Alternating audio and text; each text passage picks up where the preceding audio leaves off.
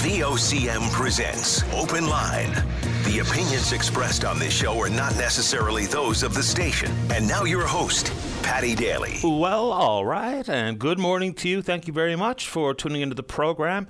It's Monday, October the 17th. This is Open Line. I'm your host, Paddy Daly, and David Williams. He's producing the program. Let's get off to a flying start. You know the deal. That can only happen when you join us live on the air to discuss a topic of your choosing. So, if you're in the St. John's metro region, the number to dial is 273-5211, or elsewhere it's toll-free long distance 1-888-590-VOCM, which is 8626. Well, obviously, if you've looked out the window or been outside, it's a miserable old dark, dreary, rainy day in town anyway. Much in contrast with the weekend weather. You know, it's always hard to think back to last year, the year before, what it was like at this time of the year. But in the middle of October, it was outstanding. Blue skies, little to no wind, warm. But with that, and I suppose you see the same thing in your backyard, is for this time of year, I don't think I'm used to seeing the amount of fruit flies and mosquitoes and blue arse flies and spiders and slugs. I mean, out in absolute midsummer full force, but I suppose with the decomposing leaves and the like, maybe that's the reason why, but anyway, they're certainly out of my property. I don't know if you're watching any NCAA women's hockey these days. I am.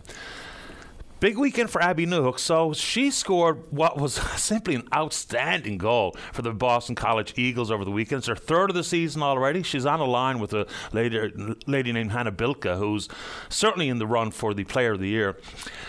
Top shelf scored by Abby Newhook. It's also a milestone. It's her 20th of her career at Boston College. And on the hockey front, today in history, 1946 was the first time that Gordie Howe laced them up for the Detroit Red Wings.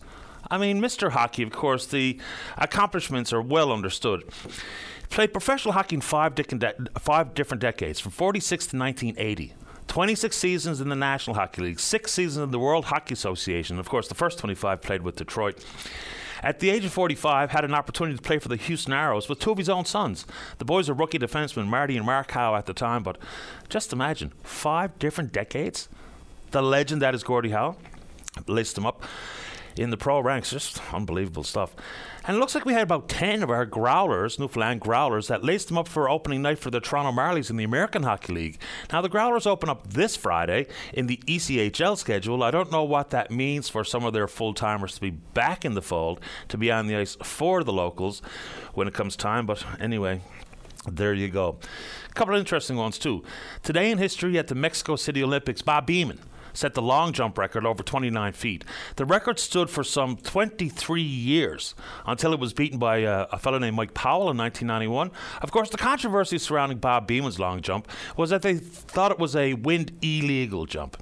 Whether it be the wind behind you and or the altitude of Mexico City, it was now still in the wind legal jump. It's still the Olympic record and the second longest wind legal jump in history. But Bob Beamon today at the Mexico City Games. Anywho, there you go.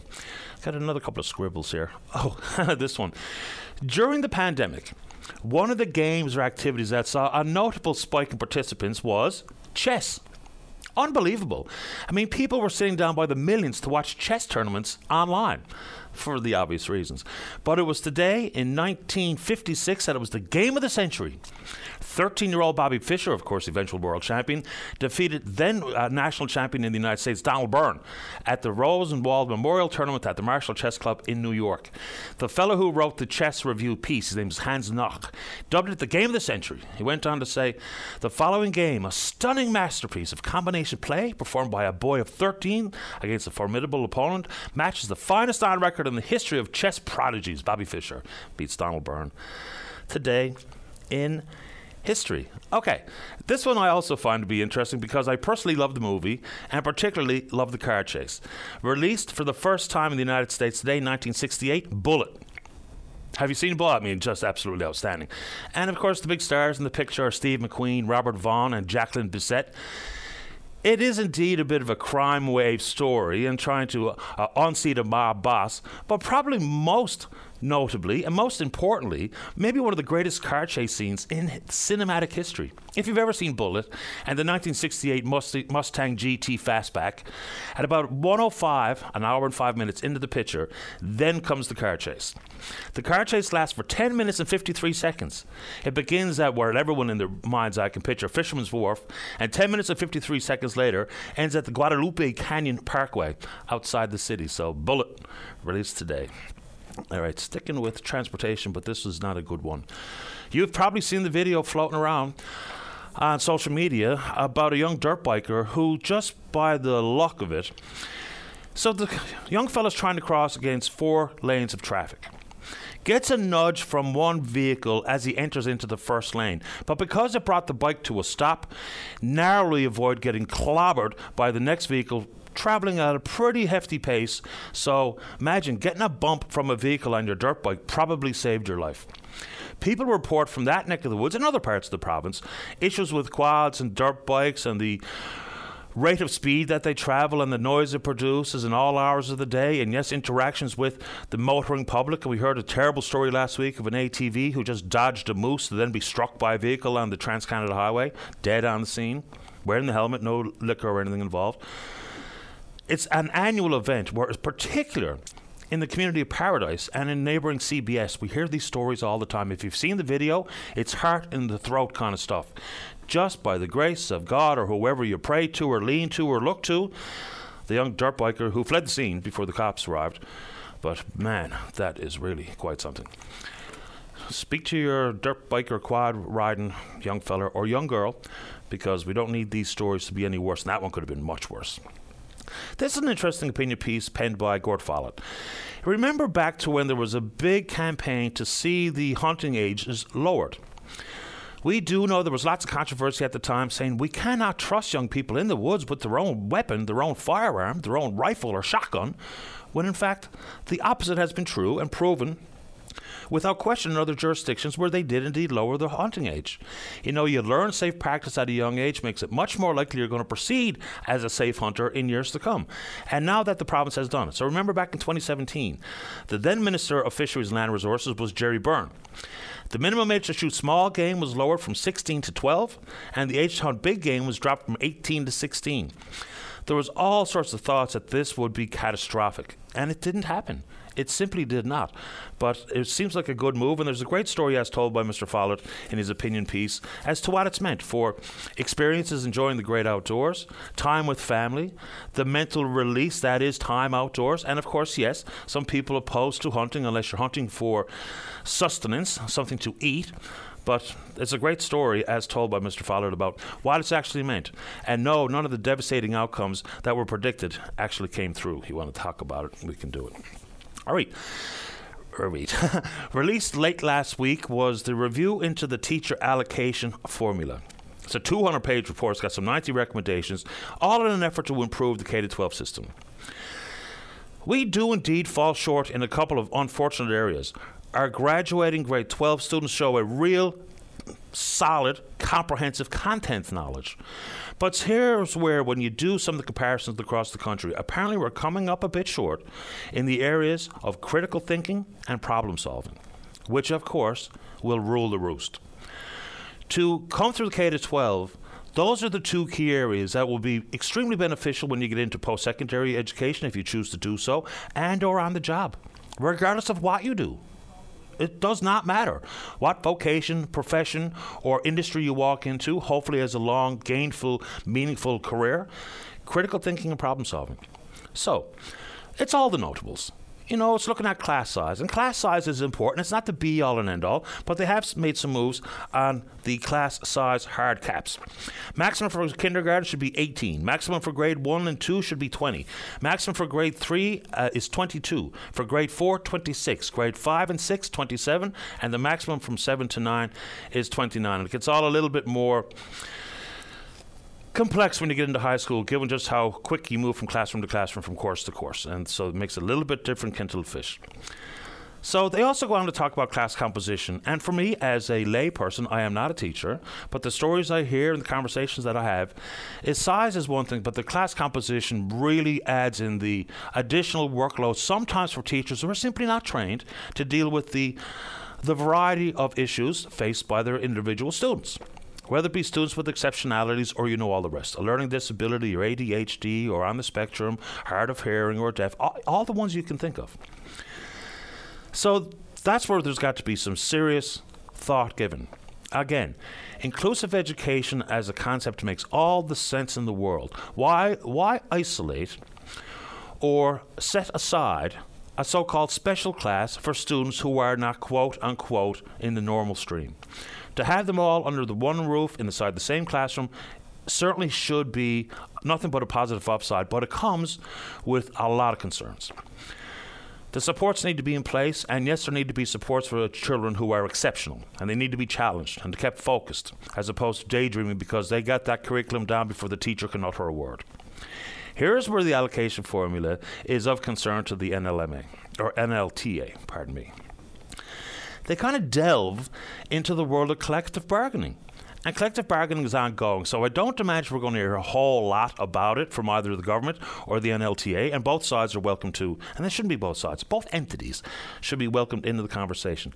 It's talking about hiring practices and instructional focus. So, much like the algorithm for the new substitute teacher business, which is called SmartFind, is they focus in on your qualifications as opposed to your seniority and or your number of days you've worked in one school or another in an effort to have a consistent area for students.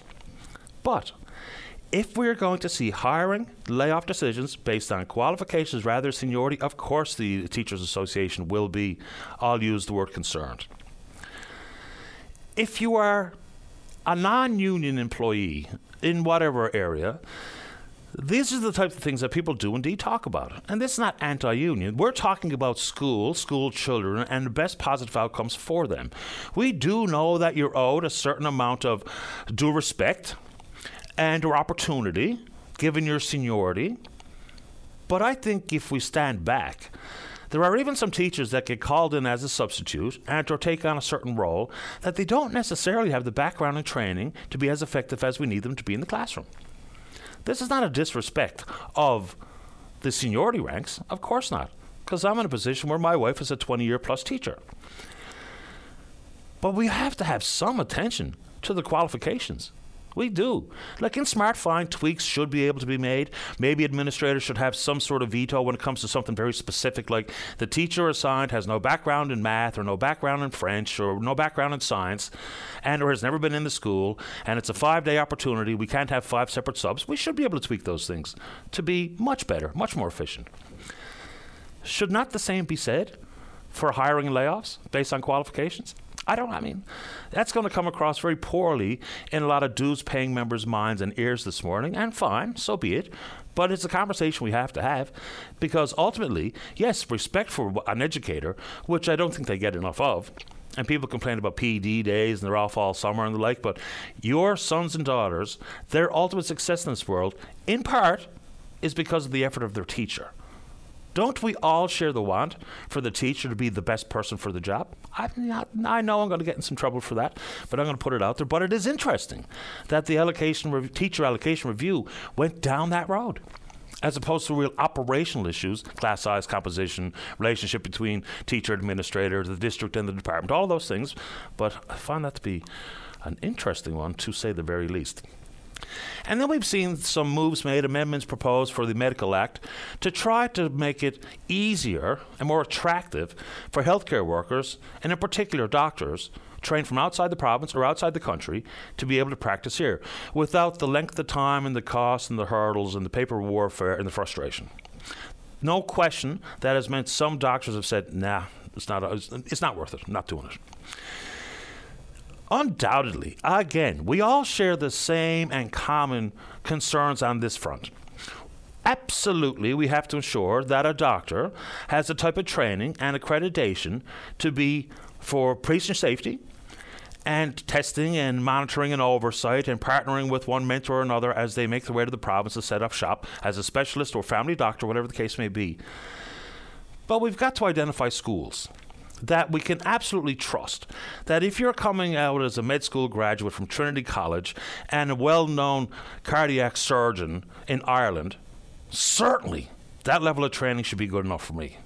If it was just my personal decision, I said, well, Dr. O'Flaherty has been practicing for 10 years in Dublin and really wants to come, but he doesn't think it's worth it. And or you can select an opportunity to be surgery performed by Dr. O'Flaherty, and he might not have been trained at Memorial University. Fine, where's your scalpel? Let's go.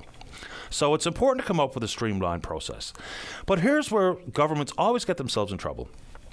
Is yes, the College of the Physicians and Surgeons, as the regulatory body, has to be involved. And they'll have 2 people on the 5-person panel to look at this particular thing.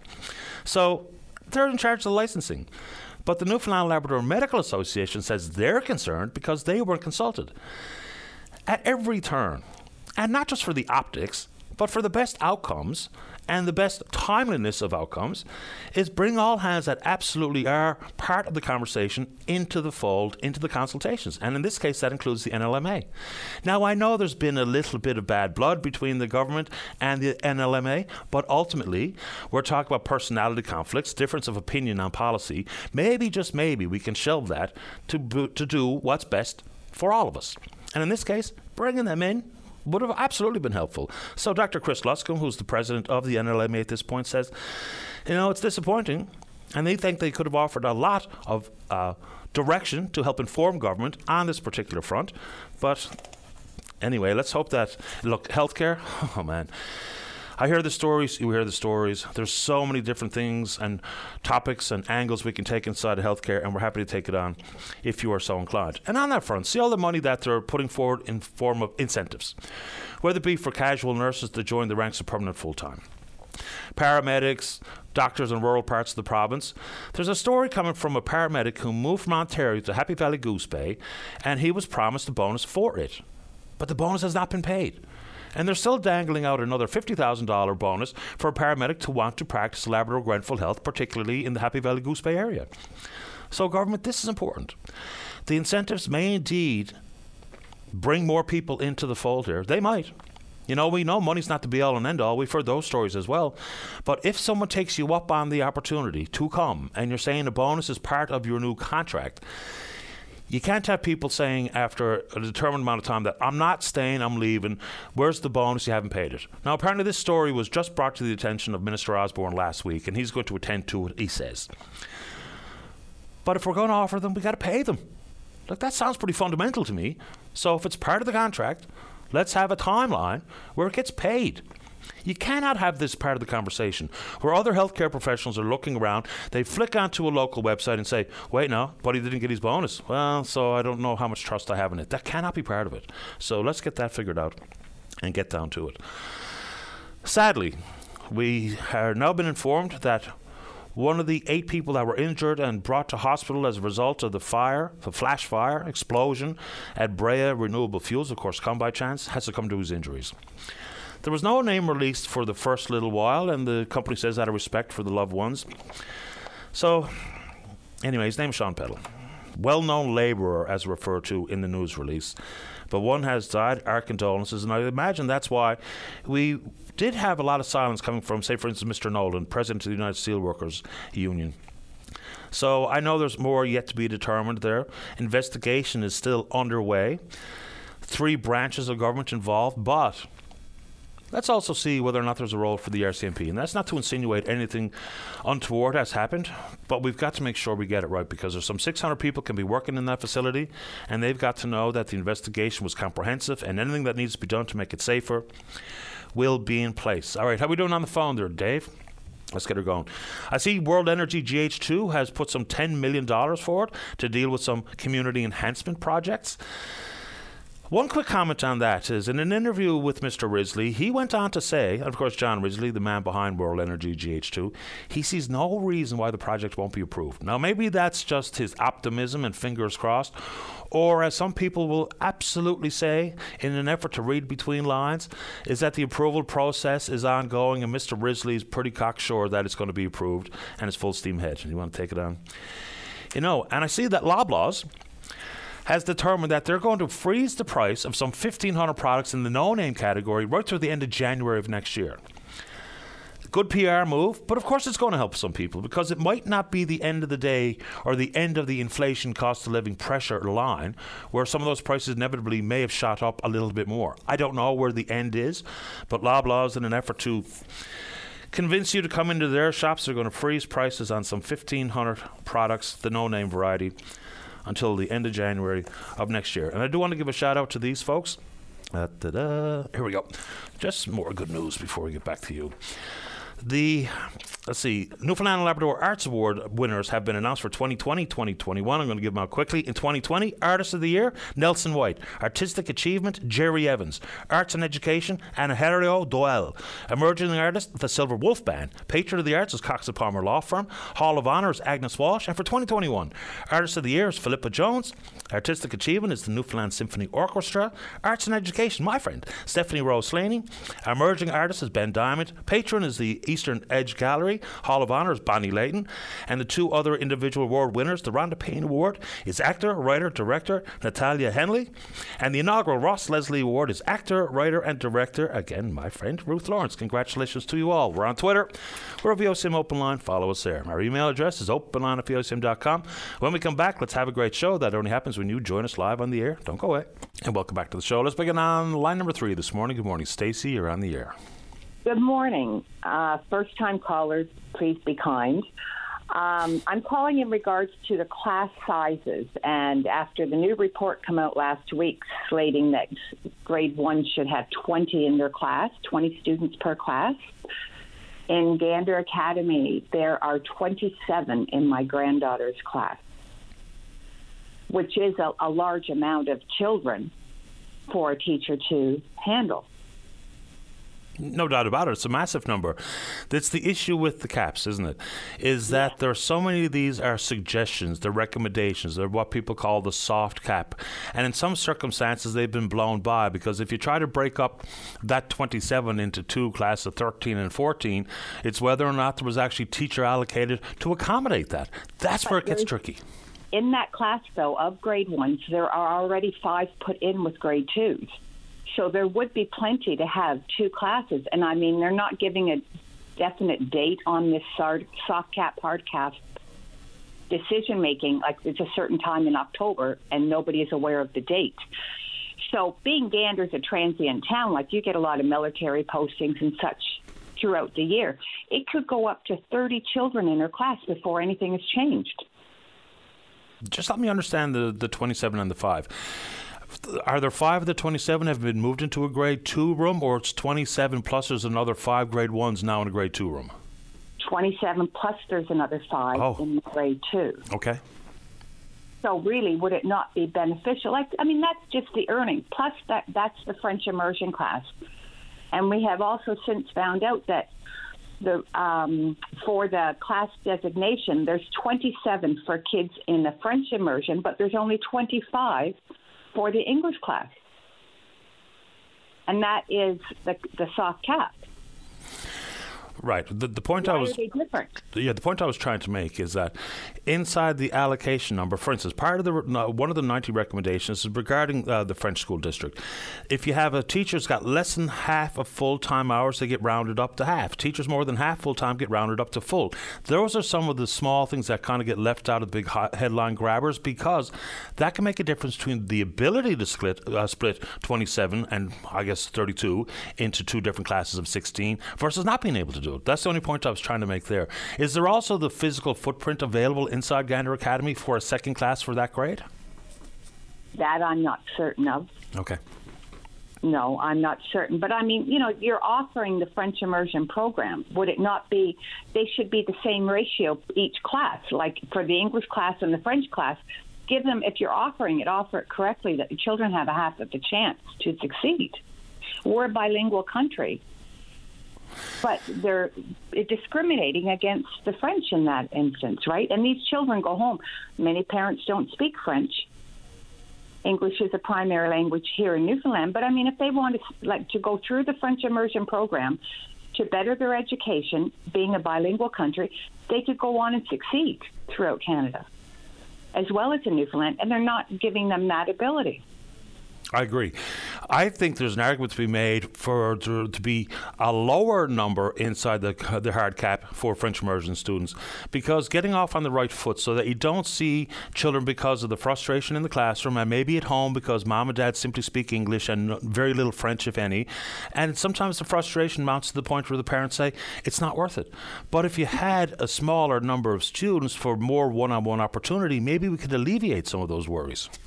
Yes, and I guess the biggest concern is if 3 more children come in, that makes it at 30 children. That's going to be acceptable for the whole year. How could any teacher be expected to handle 36-year-old children, to give them the ability to learn? It's a perfectly legitimate question. I delivered a desk to a kindergarten classroom in a neighbourhood school one day last week, the week before, and I'm just going to take a guess. I didn't do a head count. I'm going to say there was 16 children in there. And just with that minor interruption of us bringing in a desk, I'm thinking, how can anyone handle this all day, every day?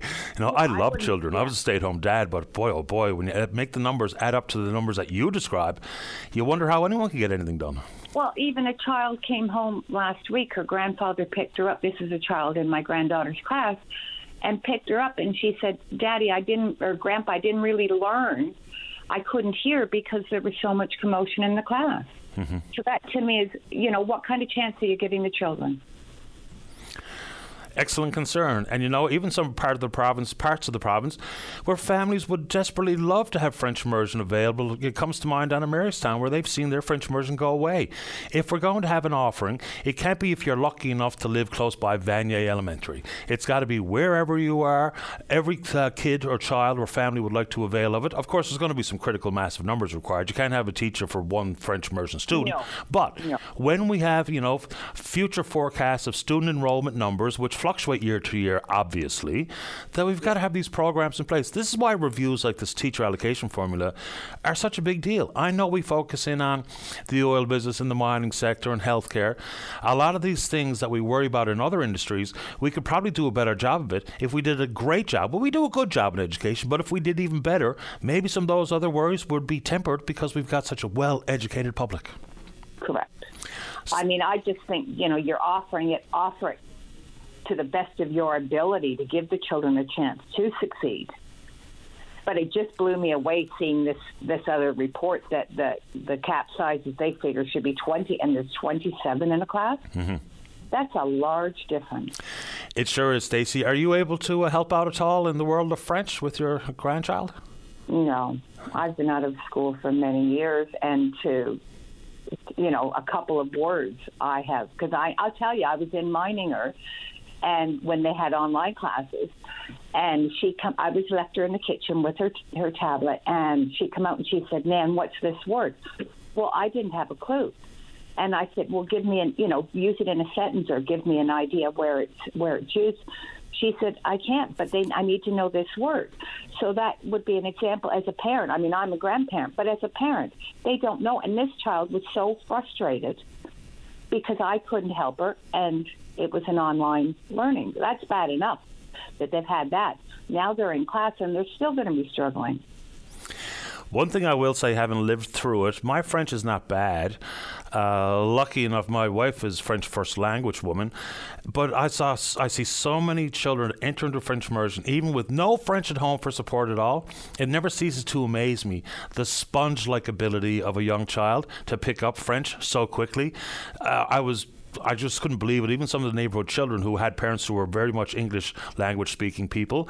And come Christmas time, the amount of fluent French available to these 5-year-olds was, I think it was incredible, personally. It's amazing, but they can't learn if the class is in chaos for so many children.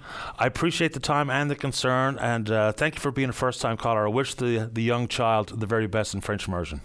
Thank you so much. Have a great day. You too, Stacey. All right, bye-bye. I should take a break half on time here this morning. When we come back, we're going to talk to a caller who wants to talk about the wellness check protocols used by the police.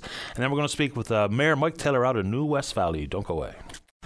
Every Saturday is perfect for a night at the cabin. The Cabin Party with Brian O'Connell. Saturday night starting at 7 p.m. on VOCM.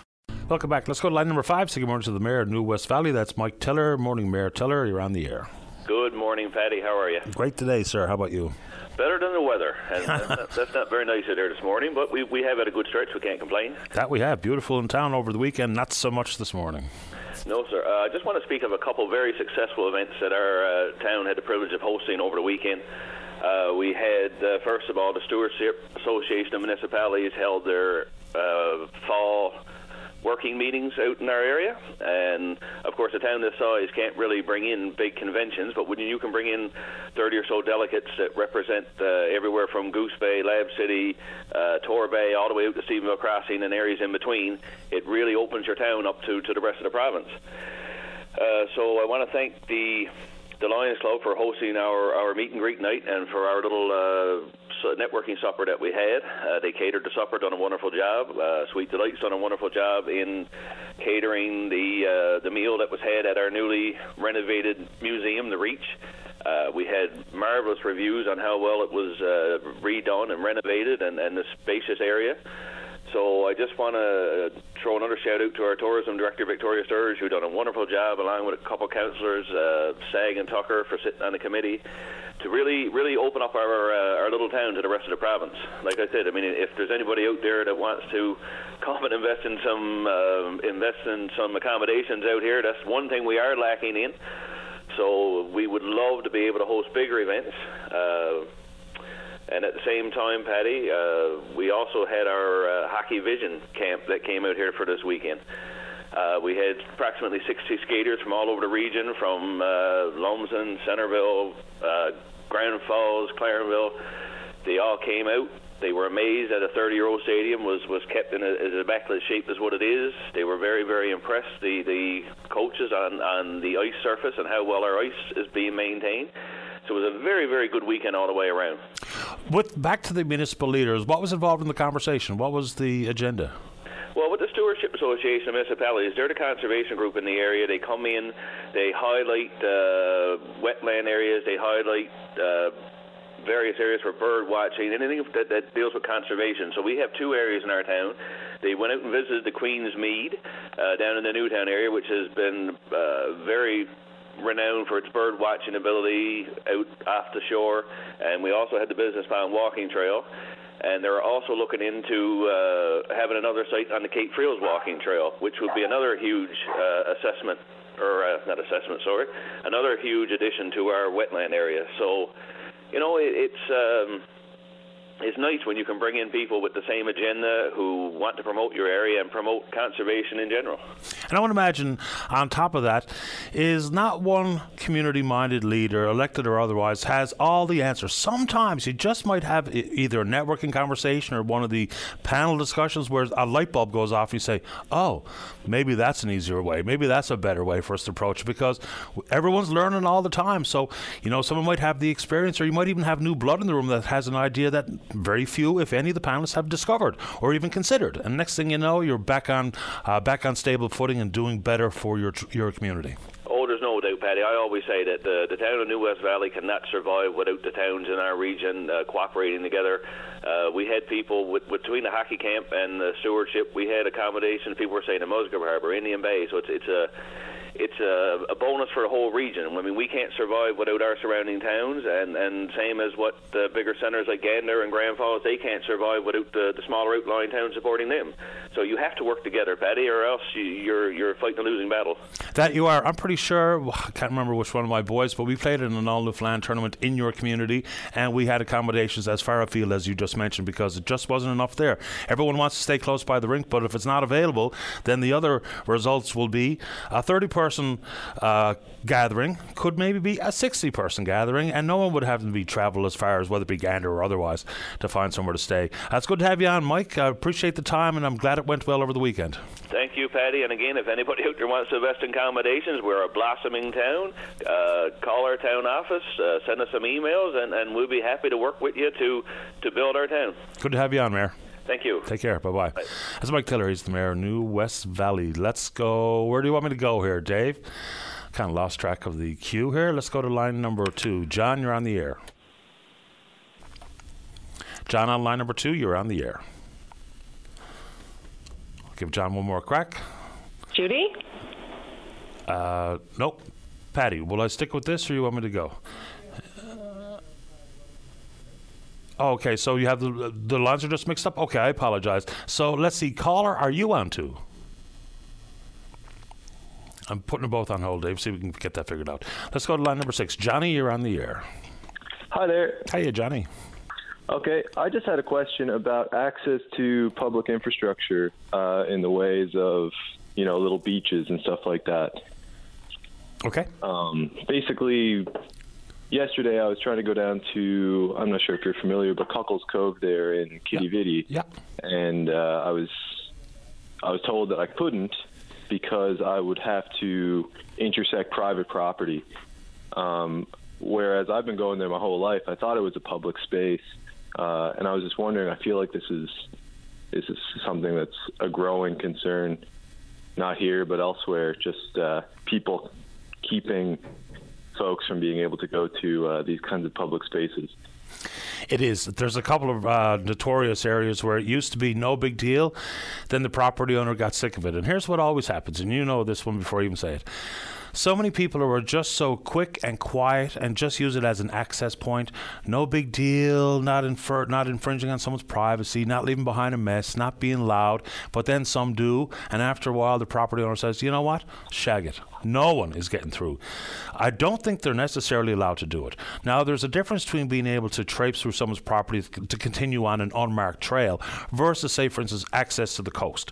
So it kind of depends on the trail and where it is and whether or not it's a designated trail, because there's a couple of spots where it's a berry picking trail, right? And it's no one governs it, no one maintains it. It's just been walked for decades, and people know that's how you get up to the berry stash. Then the private property owner has a little bit different authority versus designated trails and certainly access to the water. Mm-hmm. So, do you know offhand, though, in a particular instance like that, where I could find maybe access to a map that would indicate whether that land or that piece of, because there's actually a road that goes right down there, right? And I know that you can't actually own land that leads, so many feet from the ocean kind of deal. So I just wonder, is this person actually in the right? Because I feel like they're not. I don't think they are. Now, who would manage the Cuckles Cove Trail? Is that a provincial trail, Dave? It's got the brown signage, which leads me to believe, well, it might be Parks Canada, now that I think about it. Here's what I would do. The people who would absolutely know the answer to that on the tip of their tongue would be either the crowd at the East Coast Trail or Parks Canada. If you phone either one of those, they'll tell you exactly who manages and owns and operates and maintains that trail, and that would be the entity you turn to. Okay. Yeah, I would try. Actually, Dave says East Coast Trail would be easier, and he's right. Federal government, probably a terrible suggestion from me. So try the folks at the East Coast Trail. They'll tell you. They'll know. I don't. Okay. Thanks, Patty. You're welcome. Take care, Johnny. Bye. Okay, all the best. Bye-bye. All right, so I think we got lines 1s and 2s figured out. Let's take a break. When we come back, we're talking School of the Deaf. And, of course, one more time, the police protocols for wellness checks. Don't go away. Welcome back to the show. Okay, now let's go. Line number 1, John, you're on the air. Hey, good morning, Patty. Morning to you, sir. Got to talk to you about what happened last Thursday. Very sad thing to me. One of my former students, a graduate of NSD, she came with her family from Connecticut. They're teaching at the American School for the Deaf in Hartford, Connecticut. So they came on up, and they drove across the island from morning until they got there around 4. Got here around 4 in the afternoon and visited 1, 2, 3, 4, 5 of us former teachers from the school. It was a happy visit. Then I took them down to see the School for the Deaf. And guess what? It ain't the School for the Deaf. It's called CNA L'École Blanche. It's French, and I don't know French too well at all, actually. But you knew that was going to be the case before you pulled in. No, I did not know that it had been changed to that. I did not. I was shocked. One thing that remains, though, is the plaque at the main entrance. It says School for the Deaf and the dedication by Brian Peckford. And they were shocked, and I was shocked. And they had tears in their eyes. Now, what's interesting about this is I had a contact from a woman who's doing her writing a paper on artifacts and the importance of artifacts to the deaf community. And artifacts from the School for the Deaf were thrown out, completely thrown out. Some of us saved a whole lot of them. I put some into the rooms already, and I have my office down here, I'd say about 2/3 filled with more artifacts. I have them all cataloged, but I can't seem to get them into the rooms. But there's also so many other artifacts from the school that are spread out among people. I don't even know how many people. Pictures, awards, and I don't know what all, because they were not taken care of. They were not categorized. They were just thrown out. Which brings me to some of the conversation that Colleen has been having with you about the Churchill situation and Carter's problems. And what's going on with the recommendations for the school district, well, for schools now, and the problems with that the first lady you had on was talking about, and that's having the large class sizes. Well, you take that situation and you put a deaf kid in there, or you put 4 deaf kids in there. It's unmanageable. It's called the concept of autism. AUDISM, which is defined by the notion that hearing is superior to deafness. It's been proven that it's not. We've shown that from graduates of the NSD and graduates all over the world from schools for the deaf. But it seems that the prevailing ideology now among the I wouldn't call them educators, among the administrators of various schools and school districts is one of autism. That the deaf threat, they're not really important.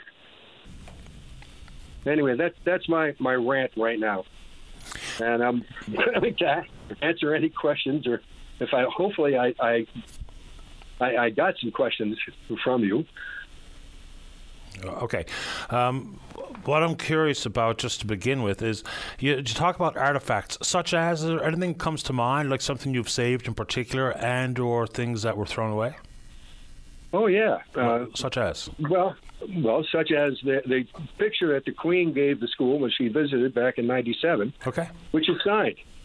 That's in my office right now.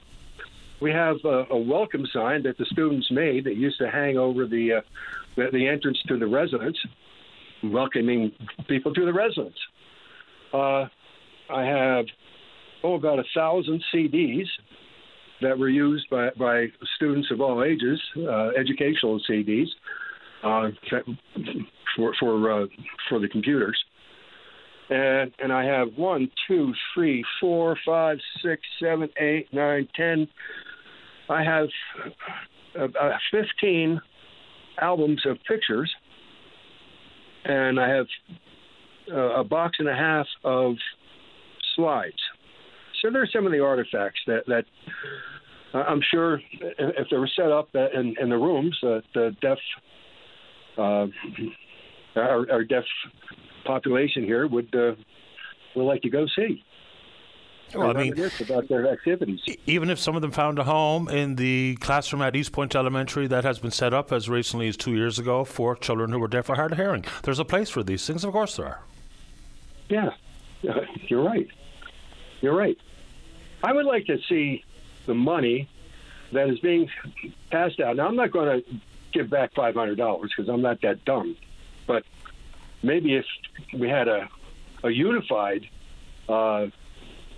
activity going to give that money to see a feasibility study to reopen the School for the Deaf. Yeah, I'd give back that $500 just to have that study. Yeah, I mean, does the deaf community want that? That's what I'm always torn on, because I have spoken with all the various umbrella agencies or organizations and individual families, and they're torn. Some of them absolutely think that there's the School for the Deaf is the only pragmatic way forward, and some are like, no, we just need the proper supports in the school inside of inclusive education. So I don't even know what people want, to be honest.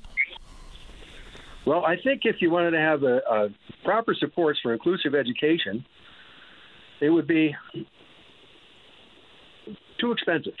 You wouldn't. We don't have the money to afford that. I mean, Ontario has 3 schools for the deaf open. They would probably have the money to afford that, but they keep the schools for the deaf open because it's more equitable. It's cheaper in the long run. Quebec has 2 schools for the deaf. Manitoba has a school for the deaf. Saskatchewan doesn't. But what they do is they send some students to the Alberta School for the Deaf and the Manitoba School for the Deaf.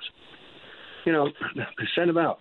In Atlantic Canada, there is, I guess, the closest you'd come to a school for the deaf would be the programs that they have in Halifax. And I think they're like satellite programs. But when I did my training back in 74, Nova Scotia used to have what they called out classes. And these were classes of students, much like the class that you have at Carter Churchill is in now with the other students. Now, I assume they're all of the same age, right? They're all in elementary school? Right, but they're not all the same age. They wouldn't all be in the same grade, no. Yeah, okay. Well, that creates its own problems, doesn't it? But we won't even get into that. But I'm just going to give you the example that I taught in back in 74.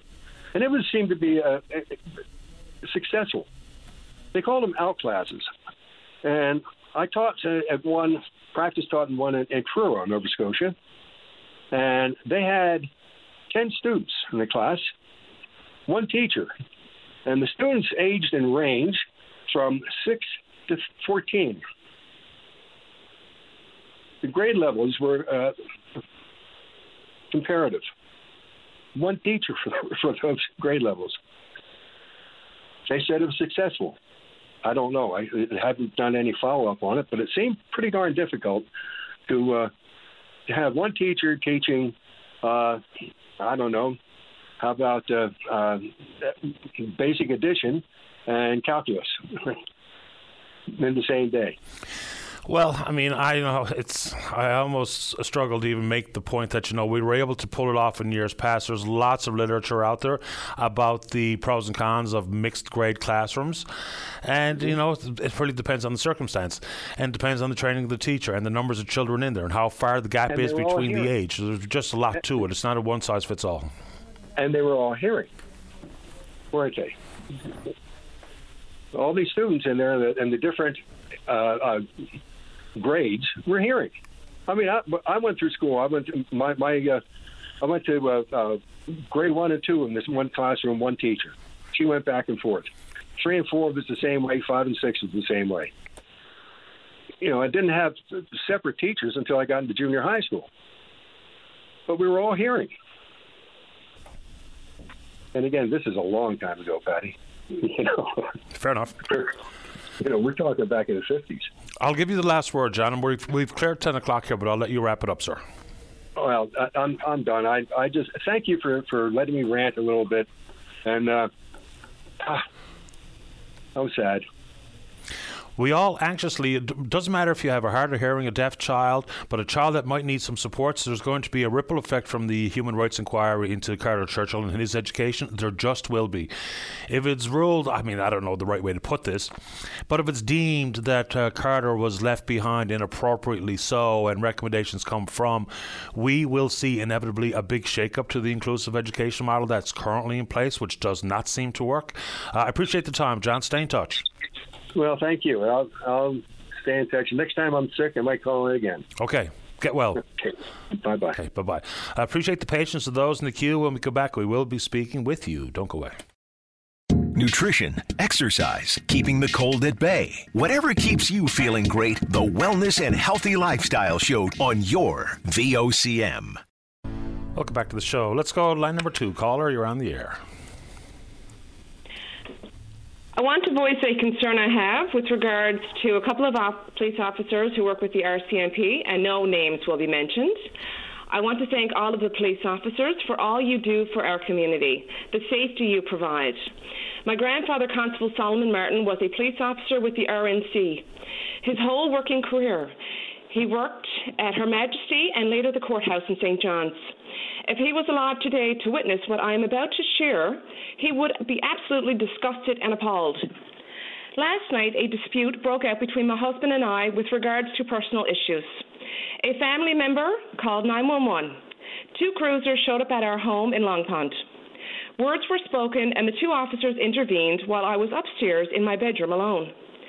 2 o'clock in the morning, I lay in bed while my son and husband were downstairs speaking with the officers. I could have been out cold or worse, unresponsive upstairs in the bedroom. Neither of the officers came up to check on my condition to make sure I was okay or to get a feel as to how I felt with regards to the police officers being called to the home.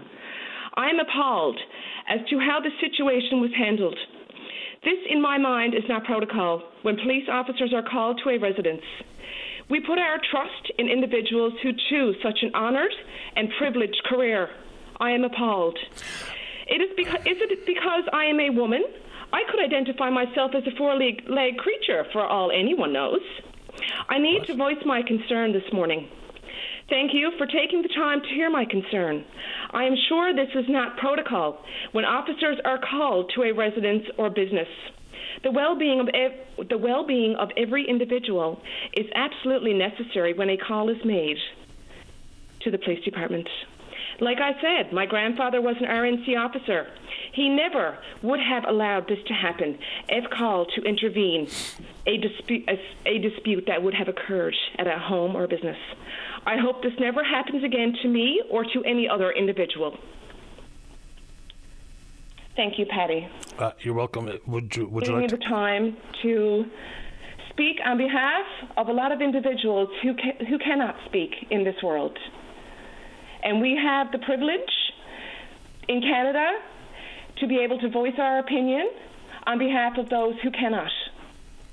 And I want to thank everyone who listened. Were you hurt? Absolutely, I was. I'm appalled. I can't even explain to you in words how I feel today. And what are you going to do?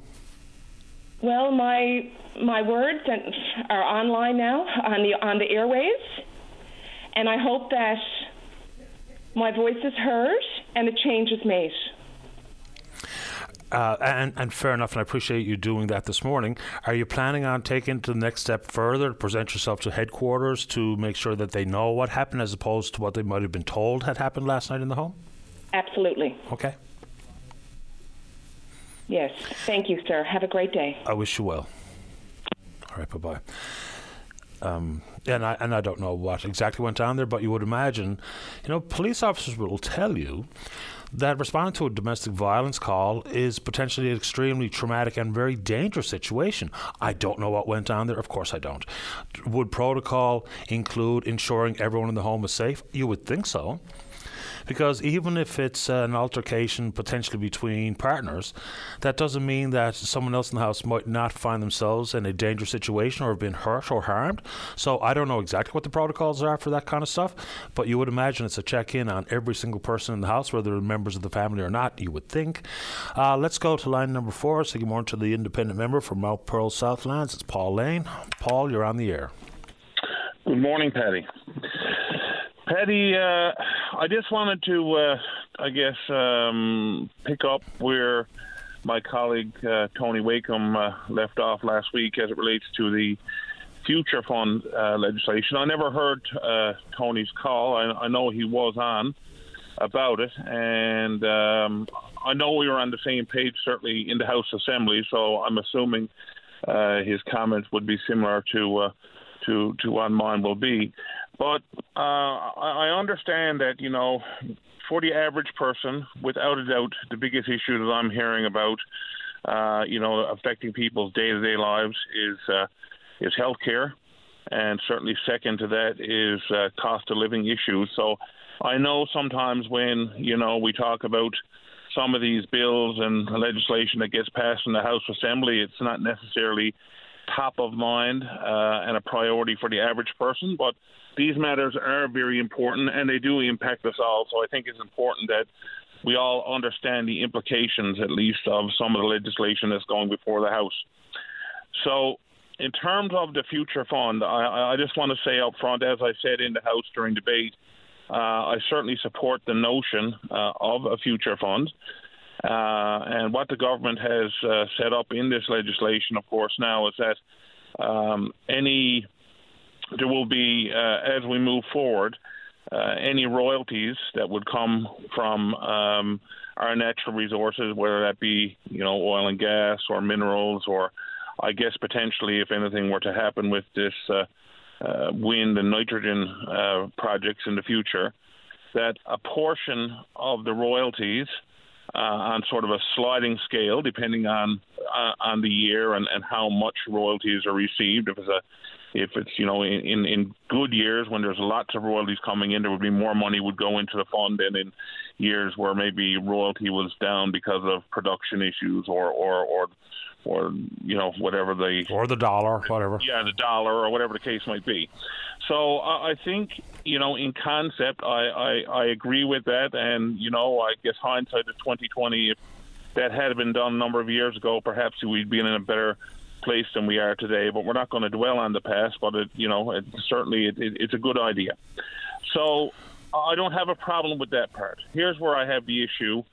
And the issue I have is that more about not so much the money going in, but money coming out. And under this legislation, basically, there are generally a couple of ways in which the money can come out. It's sort of a given there that money would go out, I guess, to pay down the debt, which, again, I agree with that in principle. But there's also a couple of clauses there, one around what they call extraordinary circumstance. So what they're saying is that in extraordinary circumstance, the cabinet can decide to withdraw money from the fund. And that would be like, for example, the pandemic was an extraordinary circumstance. And again, the concept of being able to utilize money in emergencies, I'm not against that. There's also another clause that talks about if the minister decides that he or she wants to invest in some sort of initiative that would be in the public interest, they can withdraw money. Now, that one is a lot grayer, a lot more wide open, and so on, but that's what they want to be able to do. Now, it's one thing for us to talk about taking money out of the fund at certain points in time whenever it's deemed a necessity because of an emergency or some initiative that's going to benefit the province. But where I definitely disagree is that it was my position, certainly the position of all members in the opposition and the NDP and the official opposition brought forward amendments, as did I.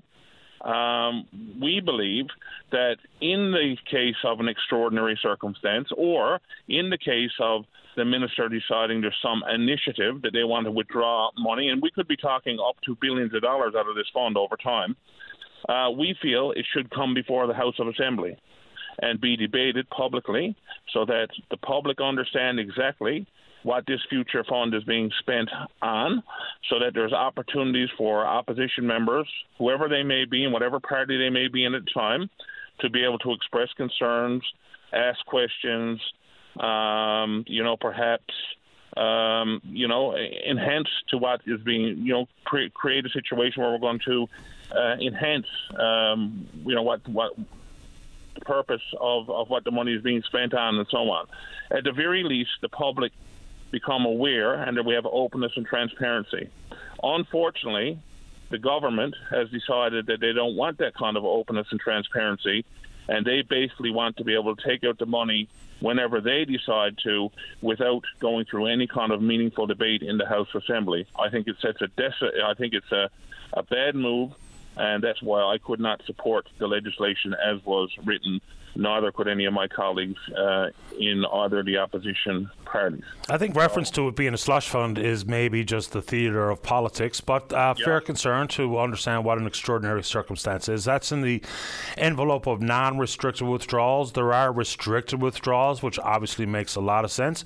It's I'll see if I can remember correctly.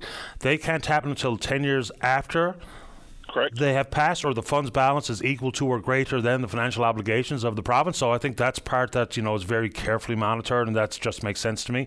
What constitutes an extraordinary circumstance, I don't really know, but you can't imagine would be, because it's all related to financial harm too.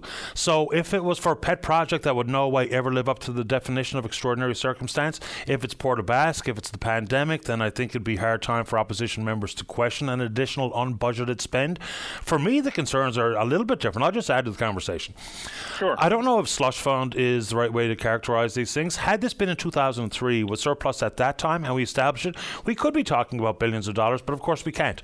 We don't know what the initial contribution is going to look like here, 50, 100, 200, 300 million. I have no idea. And wow, how times have changed for the province to even be in a position to consider this while we've been borrowing until the ends of the earth to even make payroll around here. But the concern for me is just a little bit different. Maybe it's the same thing, but just extended one more position. So, a future fund includes the future. Government will inevitably change hands before this fund is exhausted, if it ever really gets going the way that it's been discussed by the governing party at this moment of time.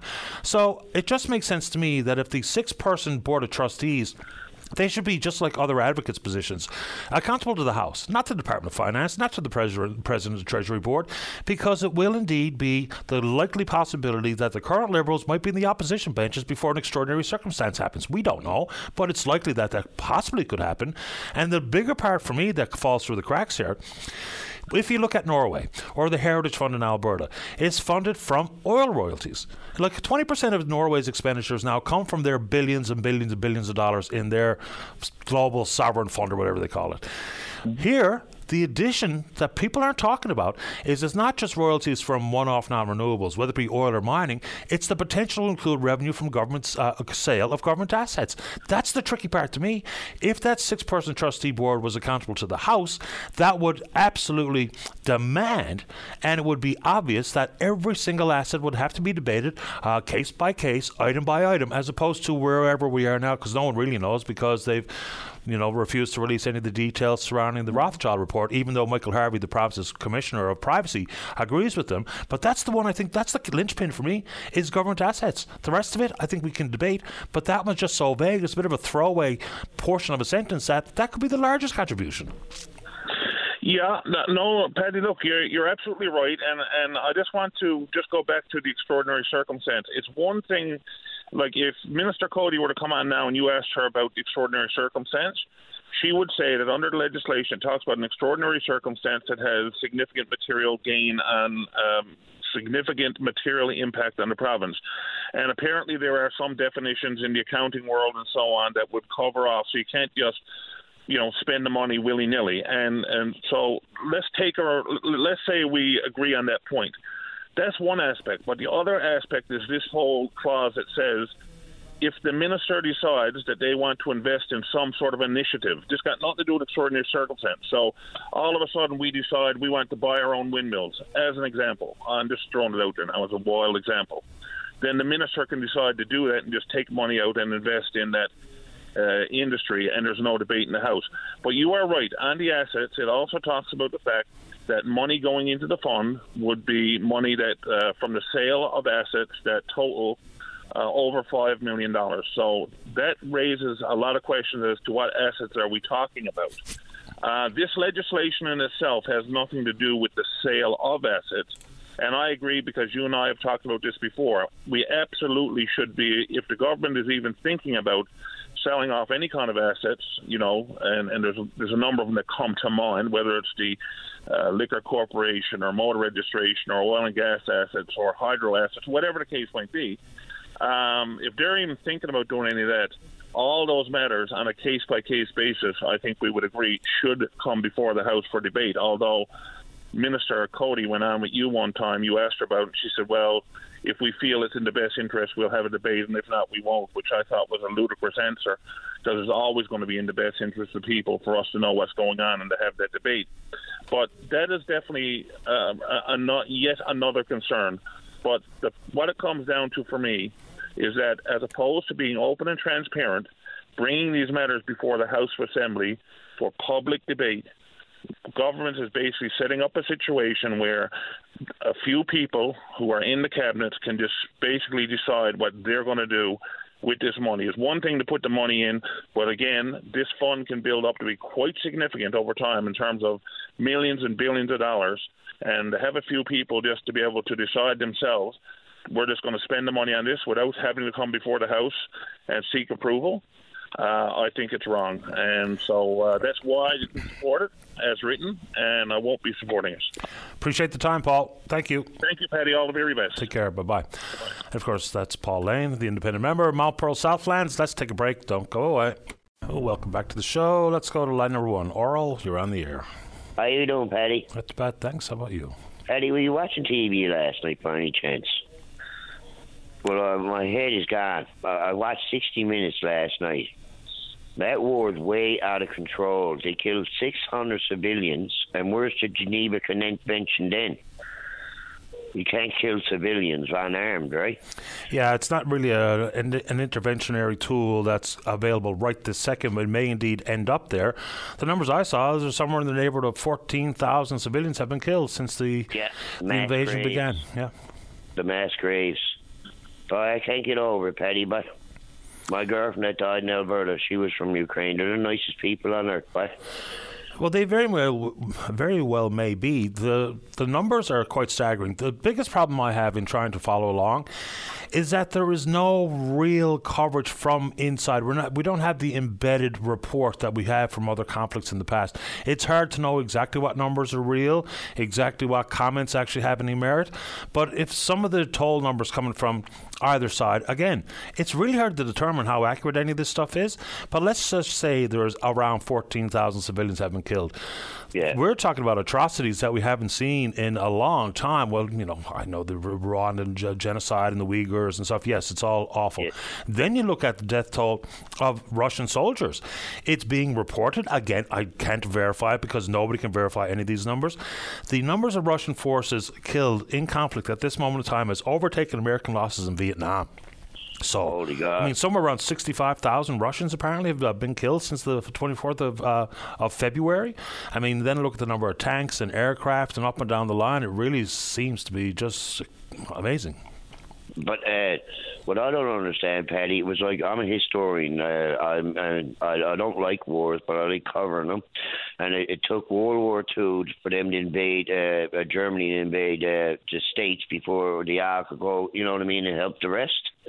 Say that again, pardon me? Okay, I'm a historian, and I watched the wars, World War II and World War One. And the World War II is when they invaded the States, and then you were dragged into the war, right? Are you talking about Pearl Harbor? Yeah, but what I'm saying now is the States don't watch it. You don't want Russia got up their sleeve, right?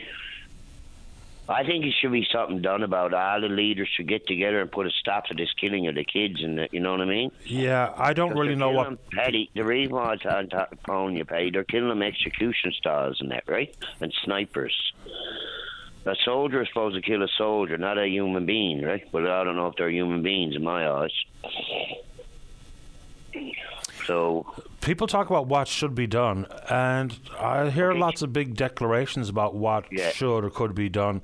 I'm not so sure any of it is as simple as has been proposed. I mean, complex situations require complex solutions, right? And on this one, whether it be tactical nuclear weapons or to capitulate to Putin or to fight back with the full force of NATO or whatever people are talking about, I don't know if any of it on a standalone suggestion makes as much sense as people pretend it does. Well, see, the thing is always that one person like Hitler, right? Just the one person. Just get rid of him and it'll all stop, right? Yeah, the Russians might take care of that themselves. Well, I hope they do because, you know, I mean, Paddy, I watched 60 Minutes last night. It turned the 4 kids coming out, little kids now, 2 and 3 years old, and he killed them. One guy on a bike just getting ready to go for a bike ride. He killed 600 that day. Because 60 Minutes is doing a documentary over in Ukraine. Yeah, they're piecing together stuff as best they can, given the limited access and actual knowledge and real verifiable headcount. And, the stories of Ukrainian soldiers would recapture some land and there'd be evidence of torture and X number of civilians killed, execution style and otherwise. It's just, for me, it's hard to distinguish fact from propaganda inside of all this stuff. And I think the world is struggling with that. Some of the numbers are probably absolutely very, very real. Some of them, I just don't know. I really don't know. It's been confusing and heartbreaking to watch, because where you decide to put your faith in the story may not have you on the right track. It's just one of those things. I just want to mention one more thing, Sure. Paddy. I saw the girl on the news the other day coming out from the House of Commons and talking about, I don't like talking about this, suicide, all the guys around the bay now they're committing suicide, and I just only found that out. I think that's something else too. What's that? Pardon me? Yeah, Newfoundlanders committing suicide out around the bay. Well, and it's right out of control. It's actually everywhere. There's a 25% increase year over year here in this province.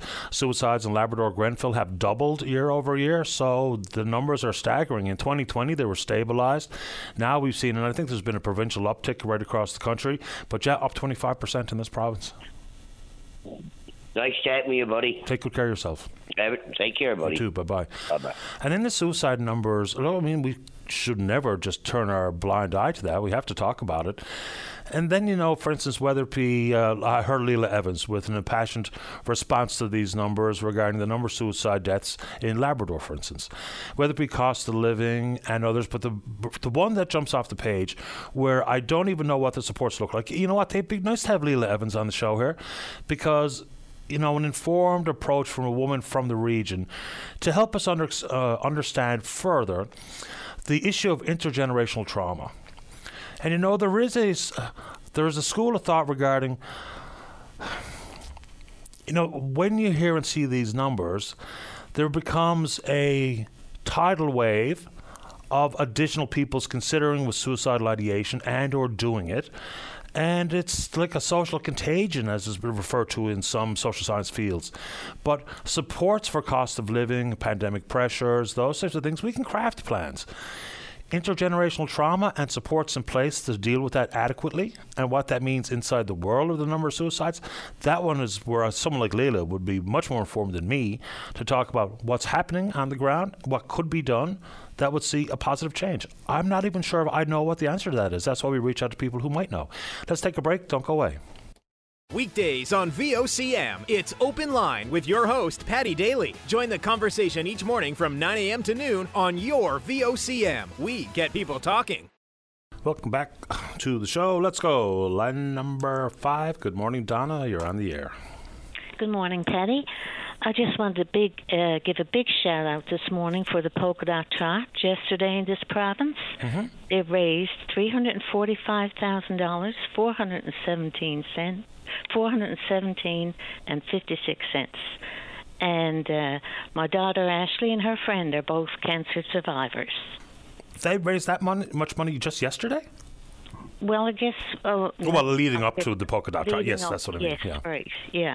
It's a great deal, I must say. It's great for cancer patients. Yeah, of course. And I have participated in the past. And, of course, what they do, this is all in support of the Cancer Care Foundation. Lynette Hillier, who's the executive director over there. And they, I think it was at Paradise Park yesterday, right? Yes. Okay. So out in Paradise Park, they asked people to wear colours that generally are associated with one cancer or another. The time that I went, it was an absolute rainbow of colours. And, some of them I was unfamiliar with as to what they represented. We all know pink and breast cancer and purple and pancreatic and others that just popped to mind. But that's an extraordinary total of money raised. Wow. But, of course, like people say, and it feels like a throwaway sentence to say, is every single person in this province has been impacted by cancer. Either themselves or their family or their friends, because it's never ending, isn't it? It's never ending, and so hard for a mother, to watch a daughter go through this. I certainly would have rather for it to be me than her. But anyway, she got through it, and she took it on with a vengeance. Yeah, good for her. What sort of cancer was she diagnosed with, if you don't mind me asking? She had breast cancer. Breast cancer? And when was this? Well, she's just cancer-free now for a year. Oh, that's wonderful. Yeah, so she had a double mastectomy. She chose to have a double mastectomy. She didn't want to have to go through it anymore. Mm-hmm. So, yeah, so it's all good. Well, congratulations to the organisers, everyone who attended and everyone who made a donation. And, final thought for me, then I'll give you the last word, is just imagine how many more struggles the Healthcare Foundation would have if it wasn't for the fundraisers, whether it be for the Healthcare Foundation, the Janeway, the Cancer Care Centre, or the Cancer Care Foundation. I mean, there's millions upon millions every year put in through these different fundraising initiatives. Just imagine if people weren't so generous. The government wouldn't be able to pick up the bill necessarily. So bravo to all involved, and I'm really pleased you called. Donna, would you like to say anything else? No, thank you. It's just fabulous. I just thought it was really great. I'm glad to hear it. Yes. Well, thank you for having me. You're welcome, Donna. Okay. Have a good day. You too. Thank you. Bye-bye. There we go. That's great news. Line number 2, Dave, you're on the air. Yes, good morning, Patty. I'm doing okay. Good morning to you, Dave. How are you? I'm not too bad. I called you probably about a week and a half ago about the medical transportation benefit. Okay, and what was the particulars of the story? Because I hear a few. Okay, well, that was on a Wednesday I called you, okay? And I think I told you that the next day I was going to go to Mr. our MP here in Gander, Mr. Small. So I did go to Mr. Small's office on Thursday morning and met with Ryan. And Ryan said, Dave, there's nothing I can do for you. Oh. He said, we're federal. Your problem is provincial. You'll have to go to John Aggie's office and see Jackie. She said, Jackie is it's in the ministry building on Airport Boulevard. So I go to see Jackie, and Jackie was very nice to talk with. I had to sign a consent form for her to check into my problem. And then she gave me another consent form to take home to my wife to sign. Friday, I took it back in the morning and gave it to Jackie. And Jackie took copies of all the information that I had sent to medical transportation dating back to November 2021. Now, Jackie said, I'm going to contact somebody within the medical transportation. So I said, okay, thank you very much. That afternoon, I also told you that I was dealing with the Newfoundland Ombudsman. My contact is Michelle. Michelle phoned me Friday afternoon, and she said, David, I'm on the way to a meeting, but I got good news. 2 of your checks are being signed. Another 2 or 3 are being waived with the formalities, and there's 3 or 4 that's being sent back because they're not correctly filled out. Now, I don't know who made who move, whether it was Jackie or Michelle, but I'm very thankful that something was done. And I'm going to tell you right now, if you're dealing with this problem, you need 2 forms. One is for transportation. All you do is fill it out and sign it. The other form is airfare and accommodation. The doctor has to sign it and date it. That's right. Now, these forms, I have them because I took them off the computer, but they're useless to me or anybody else. If these forms, I'm emphasizing this, these forms should be available when the person goes to see the doctor and you got to travel to St. John's or wherever. You only need 500 kilometers to qualify for this program. They pay you so much a kilometer, and they pay you so much towards your lodging. Now, the problem is, the form that has to be signed by the doctor, when are you going to get it signed? When you come home?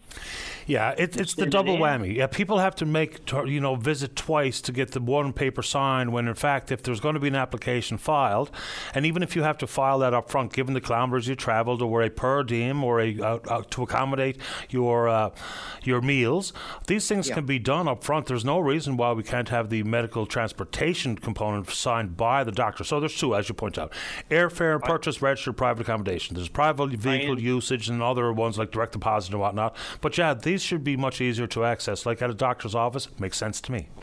I entirely agree with you, Paddy, and I wish that somebody could have a little light come on and have this done, because this came about when I heard your conversation with this lady in Labrador City, how much trouble she was having with her mother's transportation.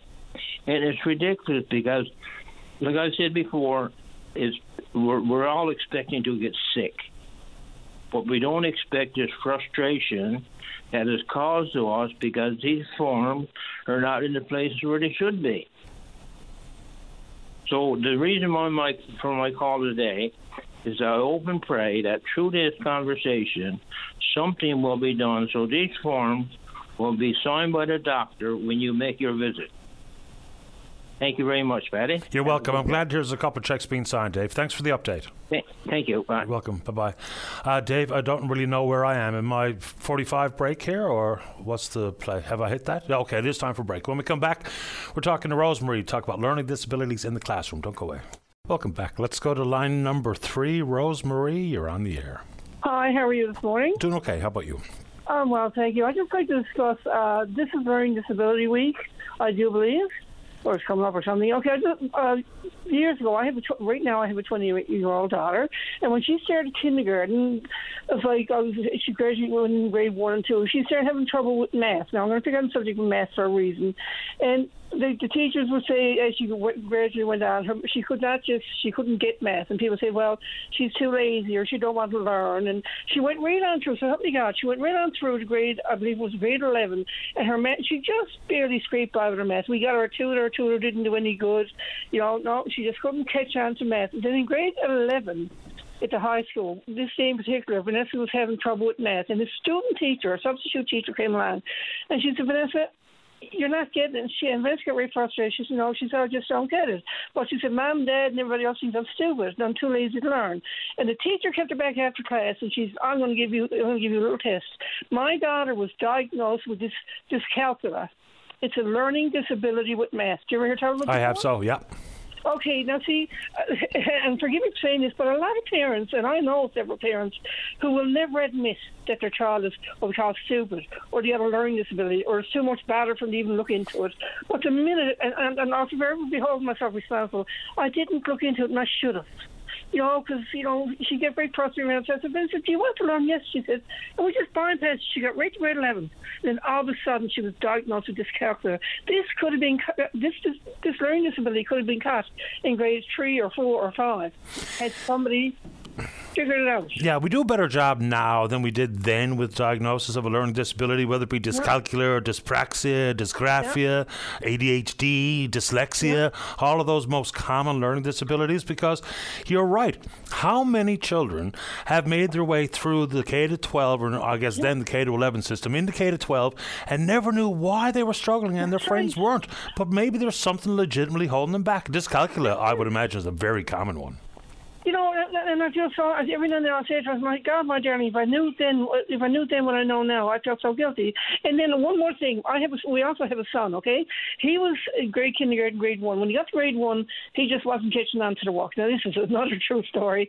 He just wasn't catching on to the work. And at the end of grade 1, this beautiful teacher she put her 2 arms around his neck. I said, "What am I going to do? He's just not catching on." She said, "Rosemary," she said, "your son is going to be a special child." She said, "He won't get far in school, but he'll go further in life." And you know what I said to that? I said, "Challenge accepted." That I said. I said, "Challenge accepted. Don't tell me there's something my son can't do." Is it in a nice way? We went on from that day forward, and by the time he reached grade 6, before he went out to high school or junior high, whatever it was, I had a team of experts at the Janeway. We had that in place. We had the junior high, whatever it was, in place. We had everything in place for him. He was diagnosed with ADHD and dyslexia by the time he even got there, which was marvelous. I had a team of 4 in place because I took what she said seriously, and I did. You know, you really should. Don't think your child is stupid. There's no such thing as a stupid child. You know, really, and I do believe that. So he went on through school with ADHD and dyslexia. He went to the team every month. We had an ISP meeting. We had the whole 9 years. He graduated grade 12 with a 73 average. He never took one pill because the doctor, her name was Dr. Sandra Luscombe, that's a Jamie Godlover. She's a sweetheart. And she said she wanted to put him on rhythm. And Josh looked her in the face. He said, I don't want to take any pills. And he was only, I think, 12. And I said, okay, you don't want to take pills? We'll do it the other way. So all his best buddies at home, I was going to say the name of school, but I won't. And, you know, and they all, it was a team between his friends and the teachers. And I'm telling you, it was amazing. He went on, he did grade 12, graduated best kind, went on up to Placentia, now he's a heavy equipment operator. You know, and it never once slowed him down because people took the time to realise this is an issue that can be resolved. But only if you take the time to do it. Yeah, I mean, I suppose most parents, let's see, how do I say this? If you think there's something wrong, there might be something wrong. And I know that had it been one of my children struggling in one area or another, reading comprehension or mathematics or what have you, not only for additional supports and time at home and help from me and mom or with a tutor or something, but if I found that we just weren't making any breakthroughs, I think most parents would go to the ends of the earth to try to figure out what's going on. And so they should. They will, but they got to be made. But you, it's like when you're trouting, you got to catch the ball. You got to see it from the very beginning, and accept it. You know, because some people will say, "No, my child's not stupid." No, your child's not stupid. It's just he needs that extra little push to find out what it is they're not getting right. Sure. You know, I really wanted to bring this up because by the time my daughter gets grade 11, it was only then she was diagnosed. Like, where do we go wrong? So she was called lazy and stupid. She crying, it stressed her out because she didn't get math.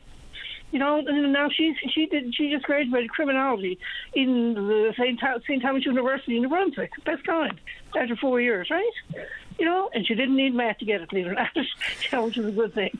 Well, I'm glad they both endured. Bit of hard work and an eventual diagnosis in combination. Good on to the family for making sure that whatever support was needed. Now, of course, you know, this is not a point to a finger of blame about someone should have known earlier, someone should have done this, because it's not that simple. Nothing in this world is simple. That's right. But if you're thinking that something's going on, then there's lots of tools out there, and you don't have to go directly to the Department of Health for some of these things. Little tidbits of advice, because there's groups out there that's what they do. Whether it be have concerns with a diagnosis, maybe somewhere on the spectrum, go to the Autism Society, get pointed in the right direction. You think you have a learning disability, maybe dyscalculia as part of your child's struggle with math, go to the Learning Disabilities Association, get pointed in the right direction, because those folks, they just want to help you. They want to help you get to where you want to go.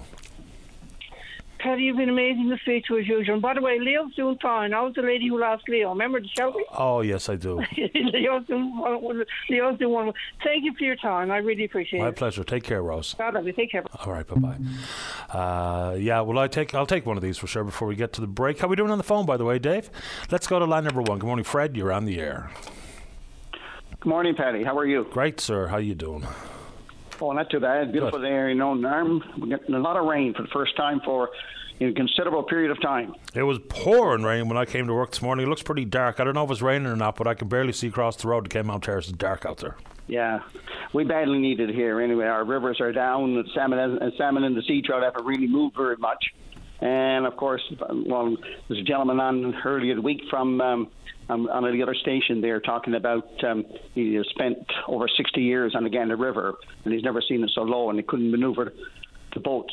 Yeah, people getting helicopters in because they can't navigate it in their Gander River boats. And someone mentioned to me after hearing that story that Rennie's River was in the same state. I hadn't seen the river in a while, so I purposely went over, had a look. I've never seen it that low ever, and I grew up around that river.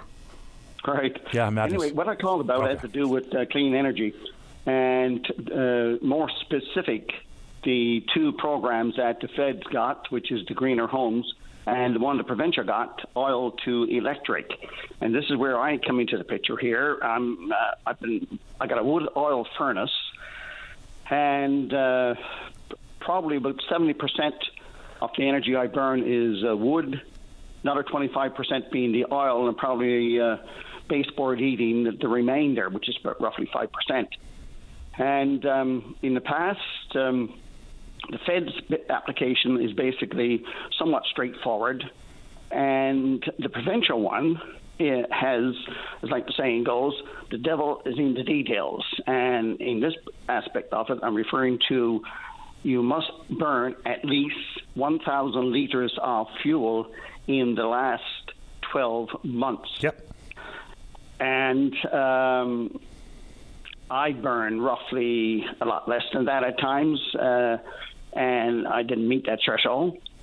And plus now my oil tank expired, and so I got an option, basically, either buy a new oil tank, which is roughly $3,500. I found out this morning, and plus buy another 400 gallons or liters of fuel, help to pollute the atmosphere a little more, so I can qualify for a central heating system by heat pump. This to me basically is somewhat confusing. And I talked to the gentleman at Provincial Environment Section, I think it was, and he was extremely helpful.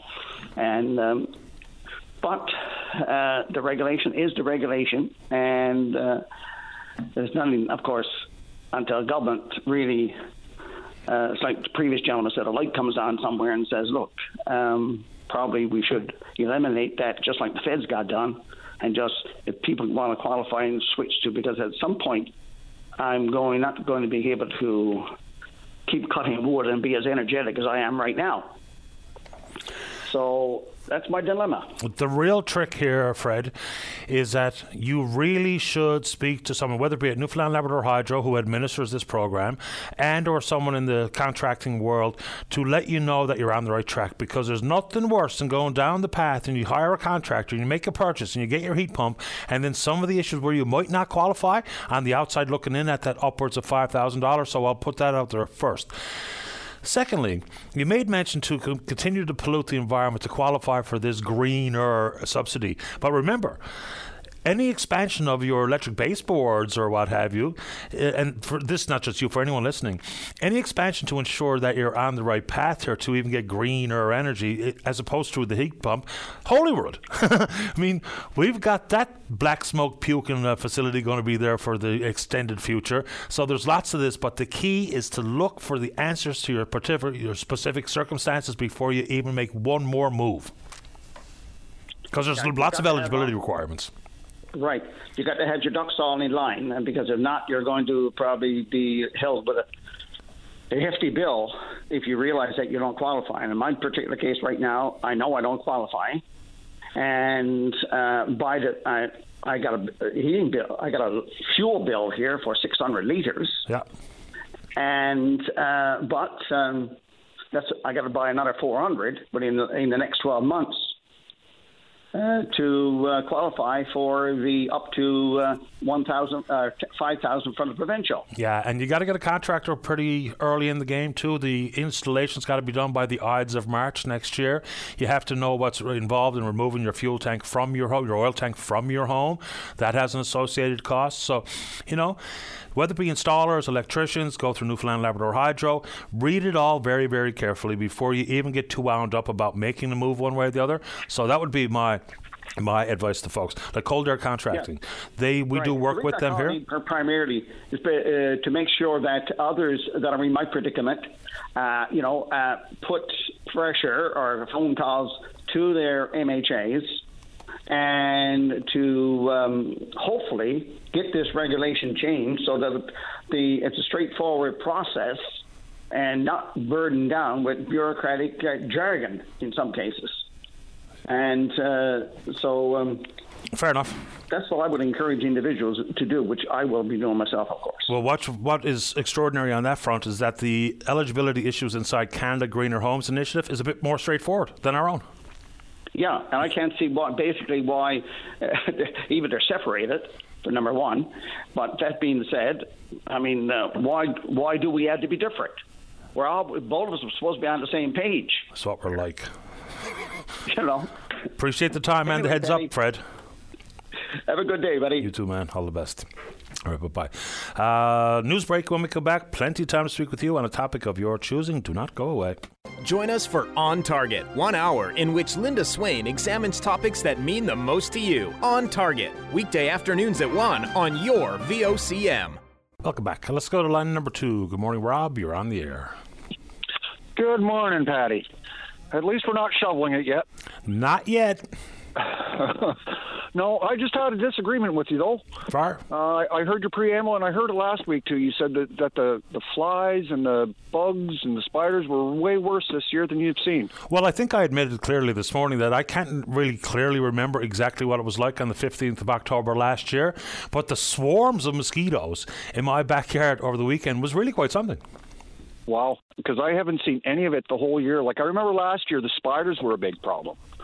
Our house was always coated with piles of spiders all year long. You could sweep them off. The next day, there was piles of them. Same in my backyard. That's the point I was making, is fruit flies in the house, and so I've been more attentive to the banana stems and the like. And then the swarms of mosquitoes out back, and the spiders and the blue arse flies and the slugs. I don't remember them lasting as much as they have this year in past years. I could be wrong, like I admitted off the top. I have a hard time distinguishing last week from this week, so I don't know.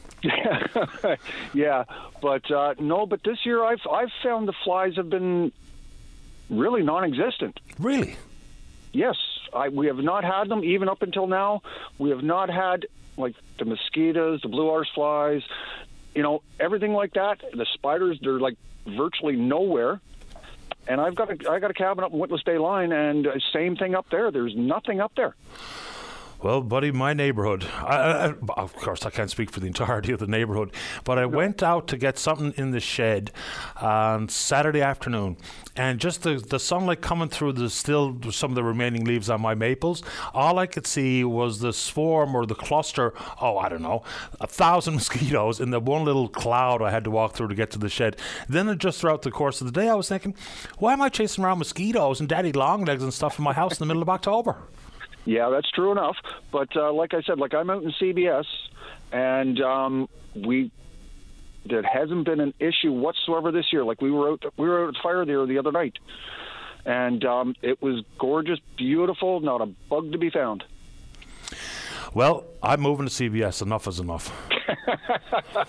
All right then, my buddy. I just wanted to say that. Thanks, Rob. Appreciate it. Okay. All cheers. Right. Bye-bye. And and like I admitted off the top, it is, some people really journal things regarding the weather.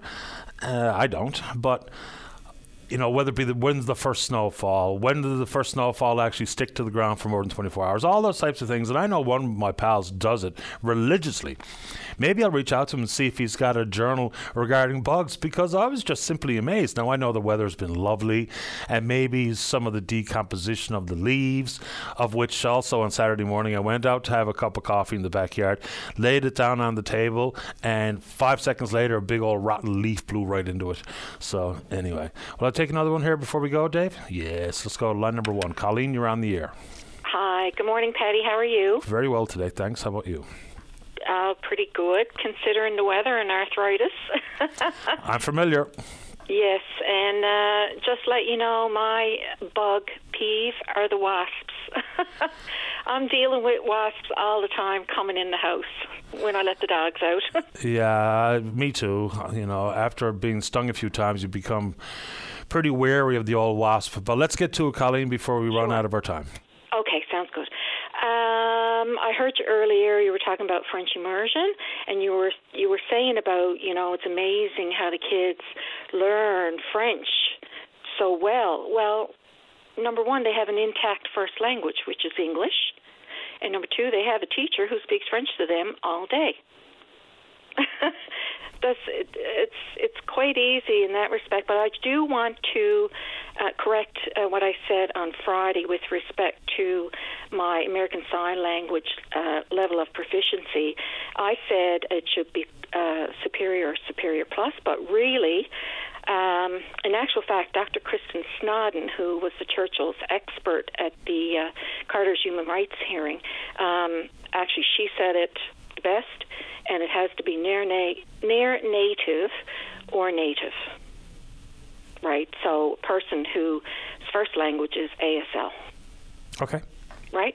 Okay, so there was another point that Goran Price said in his testimony as I was going through the transcript. And he actually made a statement there, and he said, I'm going to quote, "And the Board of Trustees itself, in reflection of the franchised gap that we had in communications, actually started the hand-speaking at our board meetings." He was hand-speaking. He's referring to American Sign Language.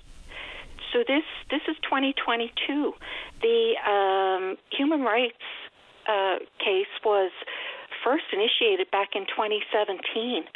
So like 5 years later, he still doesn't know the language that people who are deaf use. I mean, I think that's ridiculous. That's beyond an insult to me.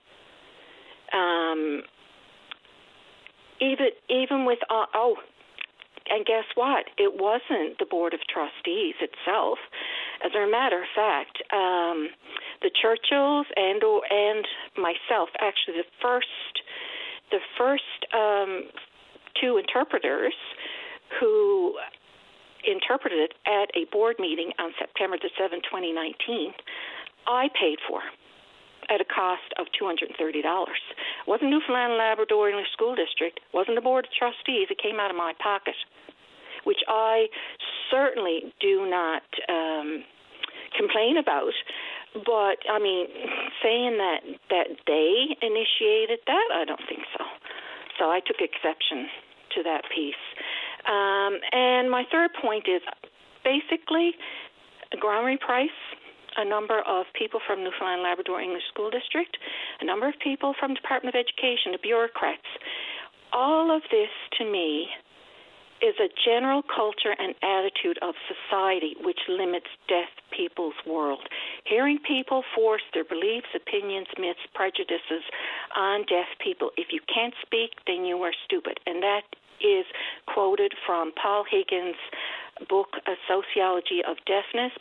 He wrote it in 1980, that hearing people have assumed that the deaf are not fully competent human beings. The only difference between people who are deaf and people who are hearing is that deaf people use a visual language and hearing people use an oral or speaking language. Deaf people are not disabled. They are deaf-able.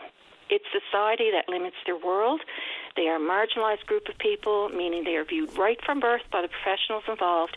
The ENT doctors here in the province who performed the cochlear implant surgeries said back in April 27, 2009 in the Telegram, he said that deafness is a disability which is being eradicated in Newfoundland and Labrador. Being eradicated is I don't even know what that means. Eradicated means getting rid of. Oh, I know what the word means, out, but you can't eradicate deafness. We're not talking about polio. It's not a disease that we're passing around to each other. Exactly, and this is the surgeon who performs the cochlear implant surgery here at Janeway.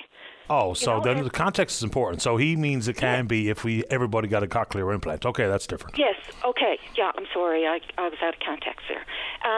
As a matter of fact. Hitler in World War II tried eradicating people who were deaf through sterilization and later by death. Parents are told by Janeway Audiology, Kim told me this herself, Kim Churchill, that if you choose a CI for Carter, if you choose cochlear implants, then you cannot use sign language. There are no other options that I'm aware of given the hearing parents at the time when they're told that their child is deaf. I mean, aren't doctors supposed to tell the patient the pros and cons of a surgery? As a matter of fact, National Association of the Deaf, I'm going to quote here. Now, that's an American association, and they wrote a position statement on early cognitive and language development and education of DHH children. And this was published 2022, so this is current.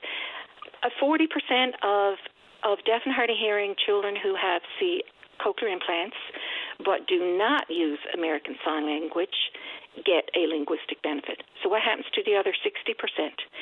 They are linguistically deprived when doctors and audiologists promote cochlear implants and speech only. And when that happens, you have language deprivation. If there's no language given right from birth, it's language deprivation, which is considered to be neglect. So this general attitude of people, the bureaucrats who are making decisions at the Department of Education, the people who are in positions of power at Newfoundland Labrador English School District, and the Department of Health, in my opinion, are promoting language deprivation in deaf children in this province. And just the last piece here I want to say, I've read another article, and it's recent. It's called Avoiding Linguistic Neglect of Deaf Children, and there was a study quoted here. So you're talking about child abuse as well. This is one study, and there's a lot of different studies, and this was taken back in 2014. 48% of these deaf college sample taken, so what they experienced before age of 16, 48% suffered emotional abuse, 44% emotional neglect, 44% physical neglect, and 40% physical abuse, 31% for sexual abuse. So it all comes back around to language deprivation, neglect. People really got to start researching and get current information as to the decisions they are making and how it affects the lives of deaf children in this province and right across Canada. And I do hope and pray that the adjudicator in the Human Rights Commission will do the best thing that could possibly happen for these children in this province and across Canada. Like you said, it will have an effect, an impact. Appreciate the time this morning, Colleen. Thank you. Thank you. Take care. Okay. All right, bye-bye. Let's go ahead and take a break. When we come back, Paul wants to talk about what he sees in sports on the tube, and Harold talking about converting from oil to electric heat. Don't go away. Welcome back to the show. Let's go to line number 2. Good morning, Paul. You're on the air. Good morning, Patty. Patty, I want to talk about something we don't see much on television. You know what that is? All women's sports. It's all dominated by men, even today, Patty. You find that? I suppose that's true. I mean, the unfortunate reality is ratings for men's sports is one thing and ratings for women's sports is another thing. But just this weekend, I watched women's golf, women at the Rugby World Cup. So I watched our girls play. They look great out there. Saw some women's tennis. So, I don't know. But I'm a fan of those sports, and I see the women covered, just like men, for instance, with golf and tennis, for instance. But fair ball. So what other women's sports would you like to see? Well, I tell you now, way back in 2014, when the Team Canada was over there in Russia, Sochi, Russia. Do you remember the women's national team was playing the American team, and they were losing, and they came back and won the game? That was probably one of the best games I ever saw, Patty.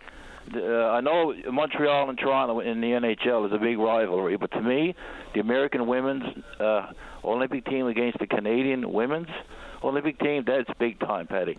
I love watching stuff like that. There's a real rivalry there, buddy. One of the finest hockey games, the most exciting hockey games, let me say, that I've ever seen was Canada versus the USA at the Salt Lake Olympics. That was where one of the boys planted the loonie at center ice, and the Hayley Wickenheiser, sorry, her interview after the game, where there was the story about the Americans stomping on our flag in their dressing room, and she was so wound up. That's one of those games I'll never forget. And we played against the Americans and the refs that night. That was really the excitement in that game was amazing. Yeah, I find it really exciting. Like even the women's over the summer, Patty, CBC had on the rugby sevens from Africa. Yeah. And what exciting. You wouldn't get me on the field with them women, I tell you that now. They'd plow you over. I think they're rougher than the men. But it's really exciting to watch, I got to say. And like I said, the only thing that come to my mind was in regards to like a professional league sport would be like the WNBA. That's the only one that comes to my mind. Maybe you can correct me in regards to a national league? Yeah, no, that's the WNBA is the league, and it does get coverage, but certainly nowhere near. Look, there's professional women's hockey in Canada that gets absolutely no coverage, or virtually none. I'm not sure what other sports people would be talking about or thinking about that they'd like to see more of, but I do watch the LPGA. I do watch a lot of tennis, including women's tennis, and like I mentioned, I watched the rugby 15s this weekend, and I have watched lots of sevens over the years. We are actually amongst the world leaders. We're in the top 10 in women's rugby sevens, so yeah. Fair enough. I was going to ask you something. The Telly 10. We just had the Telly 10. Yeah. Have you ever participated in that? I have. You have. Now, do you remember? Maybe I'm not imagining this, but back in the 80s, wasn't there something here in St. John sponsored by one of the local breweries called the Short Fat Guys Race? I don't know. You don't remember that? How many listeners might remember that? Yeah. Sign me up because I'd sign on to that one. I wasn't here in the 90s, so that would have passed me by. Oh, okay. But yeah, I did participate in the Telly 10. Certainly no earth-shattering records were set by yours truly. I finished, and I was pretty pleased with it. Oh, yeah. But it's, look, I mean, I don't know how people do it all the time. My wife is a runner. I just don't get it. You know, I'm a bit too old and busted up to be at it all the time. But yeah, I did indeed do it that year. It was just over 2 hours it took me to finish, which was certainly not a very good time, but it was so hot that day. I was equally pleased not to be victim of the heat on the side of the road. So yeah, I did it. Yeah, they just had it. I think they should have it in October every year, Paddy, because June and July it's just too hot. I think they will. I think they learned a lot this year about having it in October. Of course, people say, well, September is even nicer. September is the more likelihood of some nasty weather, so October seems about right. I think the runners enjoyed it. Well, one more thing before I go, my buddy. Sure. Earlier they were talking about wasp and stuff like this. Yeah. I don't know if you heard this, but years ago my girlfriend told me that if you get a wasp or a bee come in the house, get a can of hairspray. Spray their wings, and they're good as dead. They can't fly. Yeah, that's probably an auto killer, you know. And I remember growing up at the cabin when you have the door open all the time and the old foolish paper bag blown up with air tied up by string at the top of the door. I remember that too. I go around the bay, visit my relatives. They always had a brown paper bag hung up in the doorway. Yeah, I don't think it works, but anyway. I know. To each their own. Thanks for talking to me, buddy. Appreciate the call. Thanks, Paul. Take care. All right, bye-bye. Yeah, and not because I say so or talk about the caliber or the quality or the talent. The reality regarding the amount of money. Look, if we're talking about national sports, remember there's huge pushback by Canada's women's soccer team. Of course, world champions, Olympic gold medalists, talk about the fact they don't get paid like the men. And the pushback immediately from the boys was that, well, it's not as good and people don't watch it. A lot of people watch Canada's women's team win the Worlds and win the Olympics, put it that way. So it's one thing when it's a national brand. When they get in, national organization, when they get into the world of professional women's sports, it's true. They don't get paid as much. They don't draw as many eyeballs or sell as many tickets. That's reality of what actually happens. But in some sports, for instance, like in professional tennis, you go to the big events. If I win Wimbledon and my wife wins on the women's side, we get the same check. So there's some stuff that's happening to change the water on the beans in the professional world. But like I mentioned, I watched both, or I guess the trio of women's rugby, tennis, and golf over the weekend because I'm a channel surfer watching sports, and I do appreciate all three of those disciplines. All right, let's take a break for the news. When we come back, Harold's in the queue to talk about moving from oil to electric, and then whatever you want to talk about right after Harold. Don't go away. Weekday mornings from 5:30 to 9. Jumpstart your day with Jerry Lynn Mackey and Ben Murphy. Newsmakers, traffic, weather, and more during your VOCM morning show. Welcome back to the program. Let's go to line number 3. Harold, you're on the air. Yes, Petty, this is Harold Yetman here in Princeton, Bonavista Vista Bay. Okay.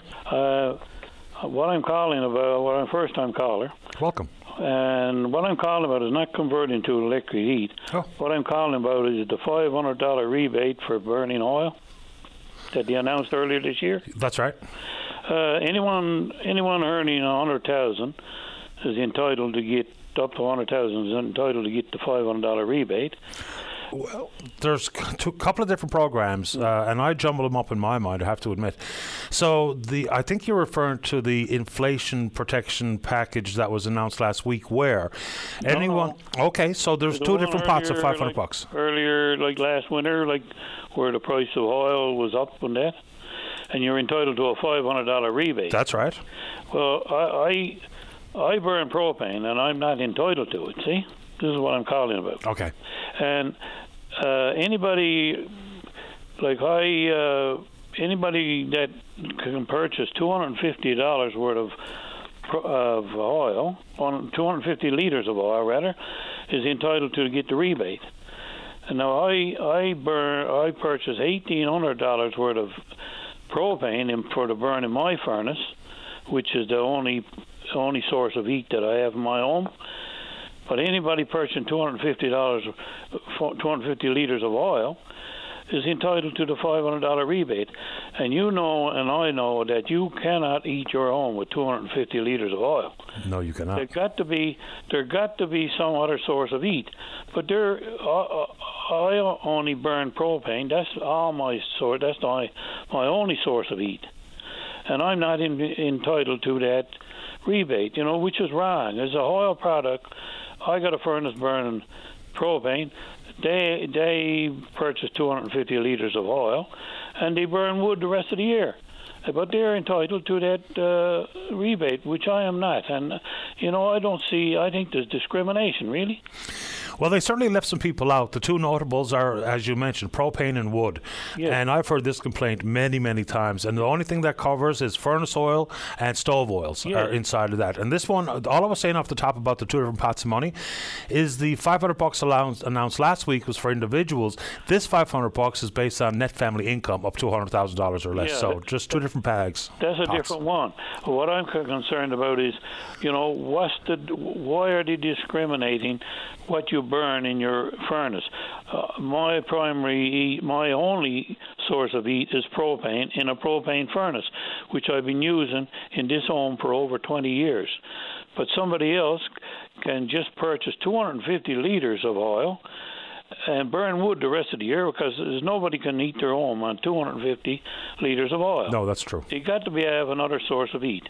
And like I only purchase propane. That's my only source of heat, and I purchased 1,800 liters of oil of propane, and not entitled to any of that rebate.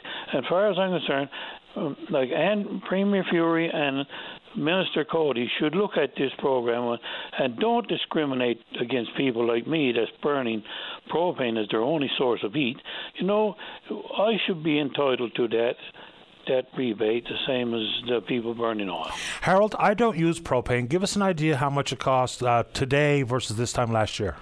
Well, my propane bill, I'd say last year almost doubled. I went through 1,800 liters, and the price of propane last year went as high as $1.25, $1.26 a liter plus sales tax. I purchased $2,500 worth of propane in the 4 months of the winter season. And I'm not entitled to that rebate, you know, which is discrimination, really. It certainly leaves a bunch of people on the outside looking in. I think there's something like 19,000 households use oil as their primary source of heat. Just for my own curiosity, I'd be curious to know how many homes use propane as their primary source of heat. I don't have that number. I'm just saying that out loud, just in case someone can point me in the right direction. Because then we'd have some numbers to add to the context, right? So if it's 19,000 versus, I don't know, give me a round number, 5,000. They use propane. That's 5,000 families with, if they have a net family income of $100,000 or less, that are absolutely being left out. That's true. That's right. And like a lot of people got propane fireplaces, but that's not a full source of heat. I have just a furnace, which is my only source of heat. You know, that's the difference. I saw it in the Telegram there a couple of weeks ago. Somebody in Corner Brook was voicing their same opinion about why he's not entitled to the propane rebate too, you know. And I think Premier Fury and Minister Cody should have another look at this. And if you've got a primary source of heat, only source of heat is propane, you should be entitled to this money. Point taken, sir. Appreciate your time as a first-timer. Stay in touch. Okay, thanks very much, Paddy. You're welcome. Bye-bye. Okay, bye. All right, final break of the morning. Don't go away. Welcome back to the program. Let's go to line number one and say good morning to the NDP member for the Torngat Mountains. That's Leela Evans. Good morning, Leela. You're on the air. Good morning, Paddy. Welcome to the show. Yes, thank you. So I've heard your comments regarding the really scary numbers that we've seen recently released regarding suicide deaths in the province. 25% uptick here, but doubled in Labrador, Grenfell. I know, the passion in your voice is unmistakable. The issue regarding cost of living and the pandemic and what have you, we can always try to craft policy around it. The question I wanted to put to you this morning is regarding intergenerational trauma. And we know that has wide-spreading impact, whether it be about foster care and being kept in the region, keep your language alive, those types of things, issues with addictions. But how do we pragmatically address it? That's where I'm looking for your perspective as someone on the ground, as an Indigenous woman. What do we actually do when we talk about addressing that one directly? Well, Patty, to end the intergenerational trauma, we have to look at the next generation. And unfortunately, the supports are not there from the provincial and even from the federal government at that. And, the provincial government produced a health accord. And in that health accord, they talked about intergenerational trauma. They talked about trauma that the parents experience actually being passed on through the offspring. And that's been documented. So for me, it's really difficult when the government just talks about mental health services and they don't talk about the supports for quality of life in my district. And even this past government, this that we have sitting in the House of Assembly today, that was elected in 2015 and just recently re-elected, they've had policies that actually impacted the social and economic and thereby the quality of health and life of the people in my district. Because right now, the cost of food is so expensive at the store. And for the Innu and the Inuit, they relied heavily on the caribou, and we know the caribou has been wiped out to the point now where the Innu and the Inuit in northern Labrador are not allowed to hunt the caribou. Also, many of the Inuit relied on the fishery, the codfish and the salmon to be able to and the char to be able to feed their families. So external impacts on a national or global level has impacted the Inuits' traditional access to their food. And then you have this government taking off the freight boat. I keep going back to that freight boat because it really drove the cost of food up on the North Coast. And we post on social media and show people how outrageous the price of food is for the Inuit and the Innu on the North Coast. So being hungry or not being able to feed your children or look after your seniors, your elders, that's another layer of trauma that the adults have to go through. And also we experience secondary trauma too, where people have been impacted or we lost people through suicide. Even the suicide of the past is impacting future suicides because like secondary trauma has a great impact on families, supporters, and loved ones of people who've suffered trauma.